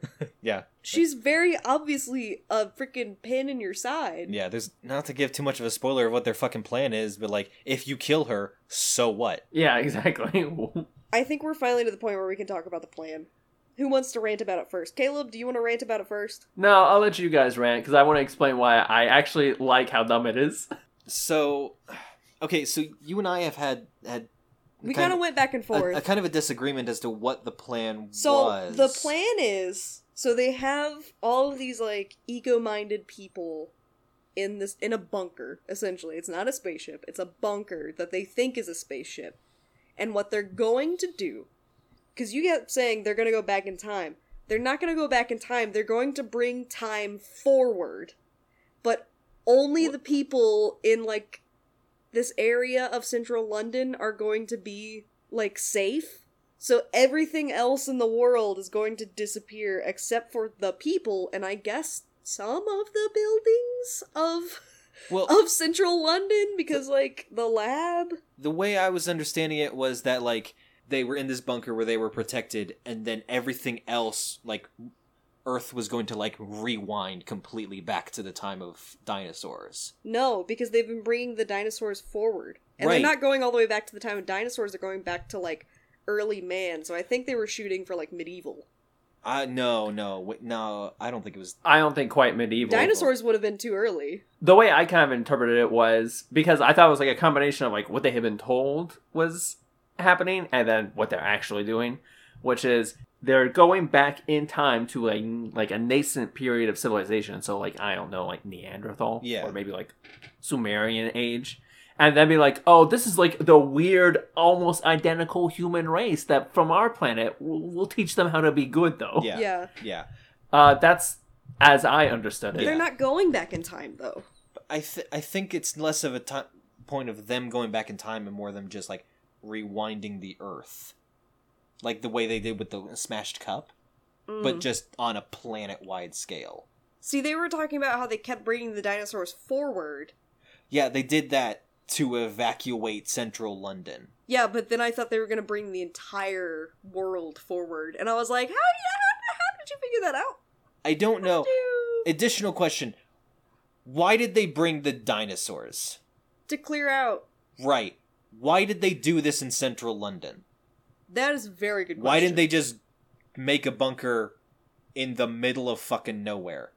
Because at first, my question was going to be, like, okay, cool, you have central London, like, what are you going to do when the rest of London is like, hey, why is there just a tiny agricultural community here? But then they were like, no, because nobody else will have been born yet, their ancestors aren't even existing, except for the people in this bunker who are not going to be affected by paradoxes, I guess. Yeah, because it's they're not too concerned about it because we're not killing all of humanity. They'll have never been born. We're unaliving them. It's totally different. So I think the fact that we all have slightly different interpretations of this plan just kind of proves all of our collective point, and that this is a really dumb fucking plan. Yes. I think we can all agree now on let that. me explain why it's perfect. Okay, go ahead. Hit me. So this is my rugged leftism coming out in me. Oh my god. This is exactly how fucking Democrats, classic liberals, would try and solve pollution. Correct. Change companies, hold corporations accountable. That's too hard. You know what's not hard? Summoning dinosaurs to clear out all of central London and then putting people in a bunker and convincing them to go into a different fucking planet and reversing time on this planet and having them raise Neanderthals to be good people. That's the real solution. The fucking dumbest technocratic bullshit you could possibly imagine. Incredible. 10 out of 10. The show's based. What if we just Wall-E it? Look, we already tried the paper straws. It didn't work. So now we gotta bring the dinosaurs to clear out central London and then go back in time. Yeah, no, this is another point where I'm just like, ooh, we're getting real heavy into eco-fashy stuff here, Doctor Who. I thought you were anti-pollution, like in the Maggot episode. What's going on, It's guys? the perfect neoliberal strategy. 10 out of 10. Have no notes. Oh, God. And then the Doctor has his line at the end, where, at the end of this story, where he's like, it's actually not that complicated. This is the problem. I'm like, based. Yeah, no, they're, like, the entire episode is like, man, look at all these eco-terrorists. And at the very, very end, the Doctor is like, well, I mean, they're right, actually. The world is burning, and, like, we really need to change the way that we are. Do we? The doctor's just like, you could, like, put effort into, like, fixing shit. No. Roll credits. No, we're gonna do okay. Like, that's what I was saying earlier about, like, Doctor Who wanting to have his cake and eat it, too. It's like, I see what you're doing. Like, oh no, they've gone too far. But, like... I almost feel like... Do you want to have a message or not? Well, I think it's kind of like what Caleb said, where it's like the message is stop trying to do this convoluted, let's all move to Mars kind of shit, and God. just fucking... Take care of the place we're do at. something. Yeah. Yeah. Mm-hmm. Yeah. Caleb, you've convinced me. I think this is actually brilliant. Oh my god. 10 out of 10. Best episode. And I'm jumping into space. and, Open the doors. This is why I love Sarah now, is because the whole time they're explaining stuff to her, she's like, are you fucking stupid? Yeah. Because he's like, well, you see, like, we're only months away. We're going to raise a new thing. And they're like, she's like, motherfucker, the closest galaxy is 4 light years away. It took us hundreds of years to get there. And he's like, well, we just built a new star drive, so, you know, maybe you're not so smart. I also love her other point. It's like, let me get this straight. You think you're 3 months out into space? Yeah. And you think I'm the new girl? Yeah. How did I get here? It's like... You're from a different ship. You're from a different ship. Like, why would I have been brought over? I don't know. It's above my pay grade. You know, I don't know. She's like, my head's still busted up. And he was like, well, you were in cryostasis. And she's like, oh, shut up. She's like ready to throw down. I think that... Incredible. I was like, are they improving right now? Because the woman playing Sarah Jane looks like she wants to get off. Elizabeth Sladen is just a good actress. Like, she's... Yeah, no, she was a treat. Yeah. But I'm ready for part 6. Yes. Part 6 coming right up. The cliffhanger for that episode was another T-Rex. Like I feel like it's on 3 separate episodes. The cliffhanger is a zoom in on the T-Rex. T-Rex, yeah. Part 6. The Doctor slips by the dinosaurs as they fight, but Benton and the Brigadier find him. When the two decide to help the Doctor, Yates appears to try and stop them. Benton overpowers him, though. Grover appears in the bunker and tries to calm everyone down, but he is knocked out and Sarah proves to everyone that the ship is all part of a ruse. Grover and company are actually reversing time on Earth, wiping out generations of people to start again. Everyone breaks out and the whole company makes it to the experimental facility. The scientists activate their time machine, but the Doctor, with his Time Lord immunity, is able to turn it off before the effects fully take place. He remains, but everyone else appears to disappear to their golden age. Back at HQ, the Brigadier explains that Finch is court-martialed, but Yates is quietly stepping down from his position after an extended vacation. The Doctor tries to convince Sarah to go on another adventure, and the episode ends. Man, the Doctor really only got like 1 trip in that car of his, didn't he? Yep. Yeah, 1 trip. A very important trip. But then we watch the dinos We fight, see and by the fight, I mean dinosaurs going... fight. I'm like, oh, honey, no, don't have the puppets interacting with each other. It's like, if you just zoom out a little bit, you'll see the 4-year-old off screen going, grah, grah. Like, the first attack of the fight is just the Apatosaurus, like, bonking its neck against the T-Rex's mouth. And his, like, rubbery neck just, like, bends. It's so good. All I could hear was, like, that recorder rendition of the Jurassic Park theme. It's like, It was like Clash of the Titans, indeed. And there's one particular angle where, like, the doctor's watching, and like, he kind of, like, runs into the building, and, like, the dinosaurs are fighting, and you can almost just see the guy, like, wrapped with his arms wrapped around the camera going, Yeah, exactly. Now make them kiss. No, Terry. But I actually don't remember when this happens, but, like, at one point the doctor is running down a street, and then he gets cornered by the general's jeep. Yes. And then the brigadier comes back behind with his jeep. Yes. General is like ready to arrest the doctor or shoot him on sight or whatever, but Brigadier's like, he's under unit custody. And General's like, very well, and then just drives off. And I'm like, I had the same dude, note. What? Did the Brigadier have dibs? What is going on here? I had the same note because, like, during the last episode, there was, like, this intense zoom in where the general was like, and if you see the doctor or Sarah Jane or the brigadier, it's shoot on sight. You got that, men? Or something like that. And then, like, they see the doctor, and the brigadier comes up behind him, and he's like, out of my way, brigadier. And I'm like, he's not in your way. Just shoot him. Just go for it. You got guns. There's dinosaurs on the streets, guys. And then, like, the brigadier says, like, yeah, he's under unit command, or Custody. Yeah, custody. And then the general's like, this would be considered a mutiny. All right, now arrest him. Bye.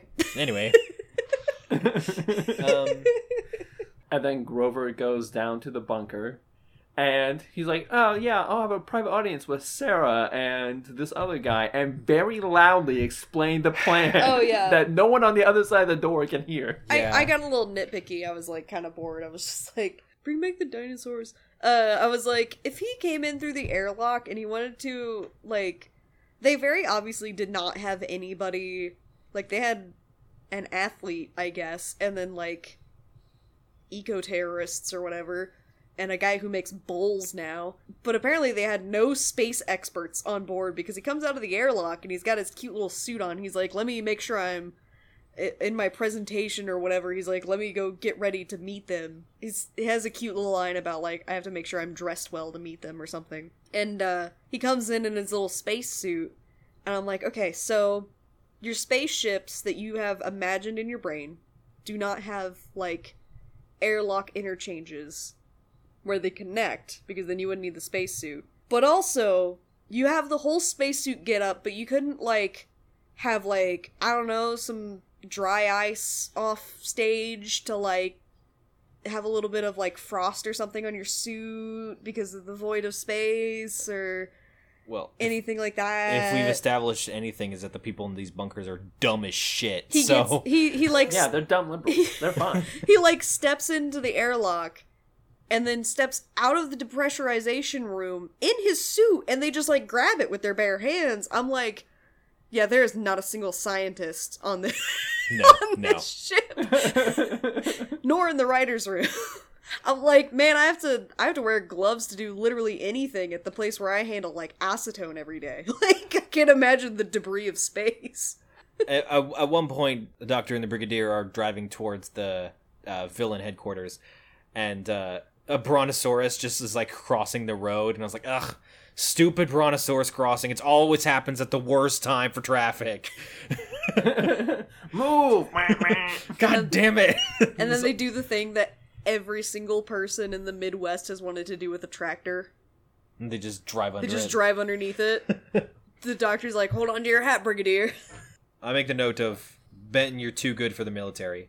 Because the Brigadier calls in reinforcements to Benton, and then it turns out Benton is being held at gunpoint by the General, and Benton knocks the gun away, or no, like he grabs the General's wrist and is like wrestling with him, and he's like, you'll be court-martialed for this, Sergeant. And Benton is just like, yes, sir. Very sorry, sir. So he's wrestling into the ground. And I'm just like, I love Benton. Oh, yeah. Like, I can't remember who it was, because he's being held at gunpoint, and he's like, don't you want to, like, be zapped with the rest of them or whatever? And he's like, maybe. We'll be right on the very edge of the time shield. Yeah, or whatever. Yates is holding them at yeah. And I was like, but the bunker is, like, a car's drive away. Like, why wouldn't you just make the time shield just the size of that build? Like, You're gonna get, like, random looters. Okay. You haven't been able to evacuate 100% of the area. There's still the looters. That's true. Because they say that their unit headquarters is, like, just on the edge of the evacuated zone. Yeah. So, like, So would they be sending everyone who's in the evacuated Yeah, so, zone? like, Or unit and just the the bunker? looters and the bunker and the scientists and the minister. Because it makes more sense to me to, like, just have the bunker, but if they need the entire... The more I think about this plan, the stupider it becomes. That's why I was like, Yeah. and I guess some buildings are gonna be brought back from the past as well. I don't know. It's gonna be fine, guys. It's the perfect neoliberal plan. Nothing could go wrong. I don't want politics in my Doctor Who. Oh, I have bad news for you. Yeah, big problem. This episode, I feel like a lot happens. Oh. Like, especially when there's like 3 episodes of just nothing happening, a lot yeah. happens in this episode. Yeah, no, they were like, okay, we gotta finish this up, guys. Nothing short of like literally a hard cut as soon as like the time travel thing is done. Yeah, I did also get a kick out of, so like, Grover goes down and he loudly explains his plan in a quote-unquote private room, to Sarah and the other guy, and they come back out and they're having their last standoff with the elders, and finally Sarah's able to slip past them and get to the depressurization room, and this freaking annoying writer lady is like, no, she'll kill us all, and I'm like, it is a depressurized zone. One door closes and the other one opens. Nobody's gonna die except for Sarah. Why Yeah. are you so stupid and annoying? Either she'll prove that you've been lied to, or she'll die. It's and a then win-win your situation problem for is you. solved. I was so fed up with this writer lady, and then at the very end, she's like, "You tricked us, And you jerks." She was like, you mean this isn't real? I was really looking forward to being a cult leader. She faces the scientist, and she's like, "You lied to us." I was like, "Where's the rage you had talking about how you need to destroy Sarah Jane?" And then she goes up to the scientist. She's like, "Hey, mister, you were a dick." I don't mean to sound like a broken record, but they're liberals. Point of authority. This is exactly oh, no. how. Oh my god. So they swarm on the scientist guy. They swarm on the science guy. They start to do He hits the lever. The lever, and then the doctor, again, Time Lord. Time Lord is immune to the thing, so he can move relatively freely. I know it's dumb. I thought it was a good Deus Ex. Yeah, but and in its defense, they've done that before.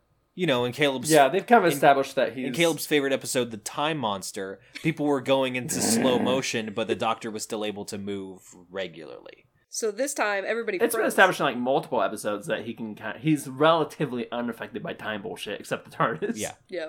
But then he pushes the lever back, so he undoes it and Presses he a couple- presses a couple of other buttons, and then they try to do the lever thing again, and then they shout out, "Oh no, he's reversed the polarity!" It's like the doctor's signature move.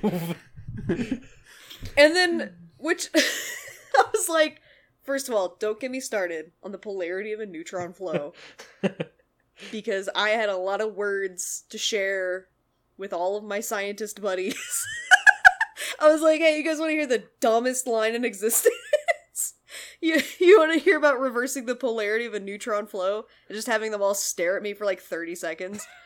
He reverses the polarity. So then my question is, like, I understand that it was just the people touching the machine and the machine itself that were affected. So, like, both bad boy scientists and the minister got poofed.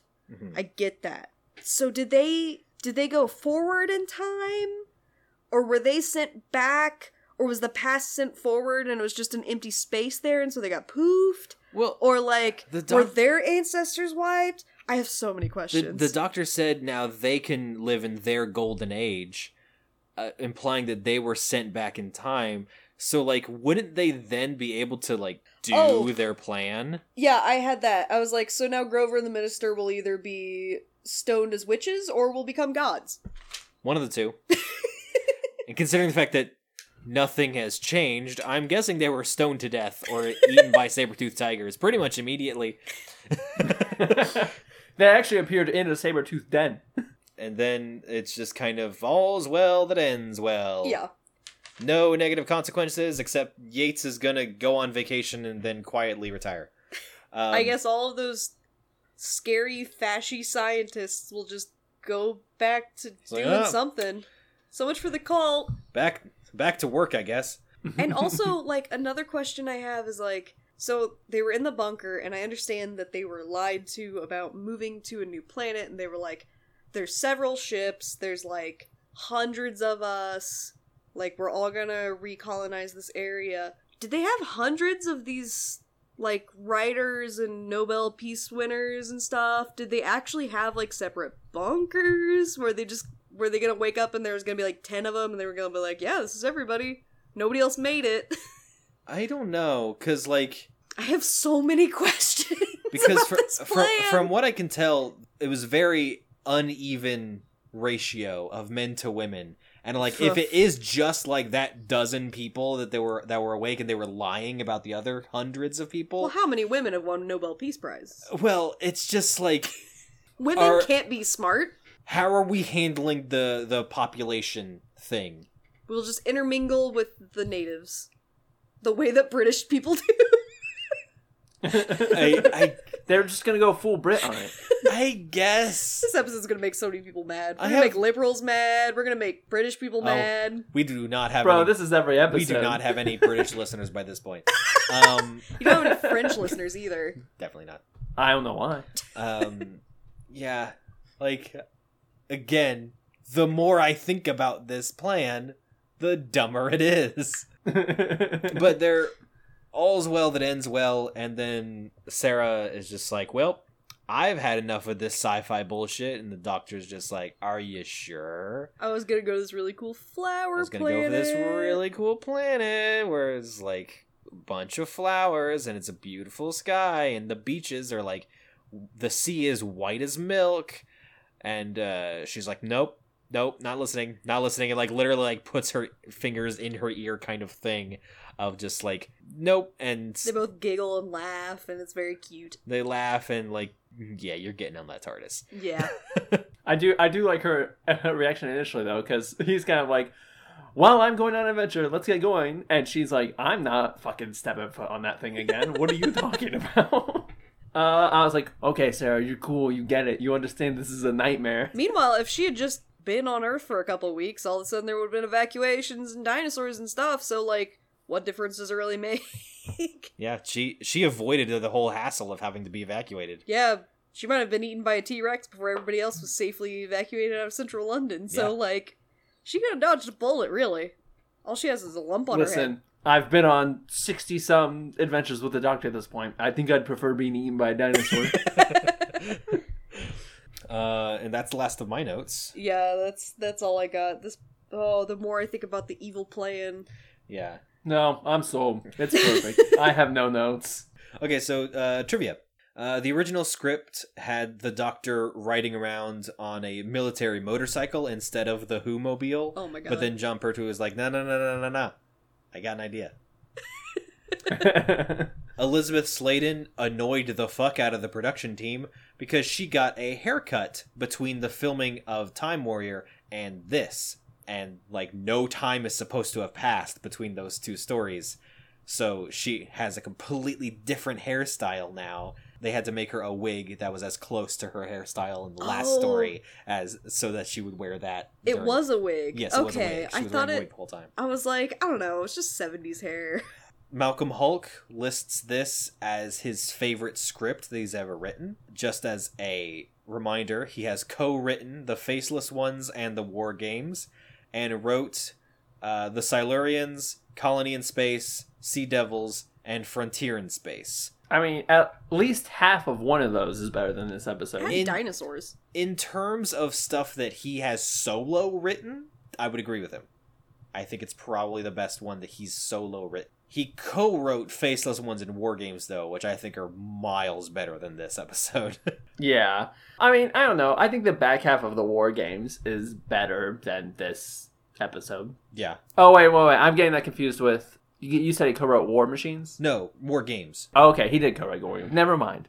I was thinking of the War Machines. And yeah, that's the end of trivia. Anything else I've touched on, we've already talked about in the episode. So, final thoughts. I like the back half of this episode when the stupid neoliberal plan is revealed. So, I do think it's kind of interesting to have a story where eco-fascist incompetence is like just as much as a villain as the evil corporations they're trying to stop. My 2 cents on it. But the episode is also very long and very tedious and could have been 3 episodes. Yeah. I think it definitely could have been 3 or 4 episodes if you just took episode like 3 and 4 and smooshed them together. Mm-hmm. Again, one of my big notes is needs more dinosaurs. We did get that amazing fight. I thought the little spaceship twist at episode 3, I thought it was kind of fun.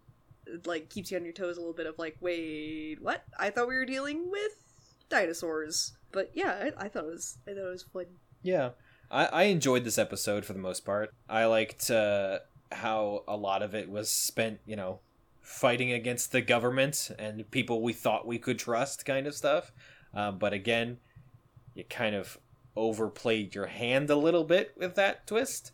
The dinosaurs were doofy and I loved every single one of them. I know you say that the dumbness of the plan is like a point in its favor, but if the plan wasn't so fucking rock stupid, I think this episode might be higher up in my rankings, but at this current moment in time, it's like upper half, but not cracking the top 5 yet, but like it's good. But yeah, that's basically my final thoughts. Yeah.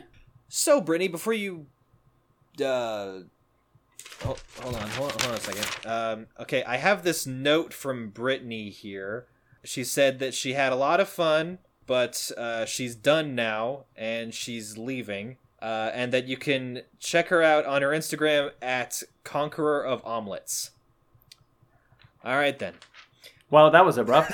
I know, it just came out of nowhere. It's like she didn't get like a proper goodbye. That's kind of lame. Weird. Anyway. Well, that's it for this episode, guys. Thanks for listening. If you want to support the podcast, the best thing you can do is give us 5 stars and tell your friends about it. You can find this podcast on Apple Podcasts, Spotify, Google Podcasts, all the major podcast things. If you want to follow us, you can follow us on Instagram at Quick Trip Podcast. You can also check out Mac's YouTube channel, Mac the Map, where they do insightful videos about video games. And join us next time on a quick trip through space and time, in which we join Sarah on her first trip off-world in Death to the Daleks. Ooh, genocide. Yep. This is when she becomes an actual companion. This is the last episode with the Daleks, because it's clearly the death to the Daleks. Yeah, no more Daleks. No more Daleks after this episode.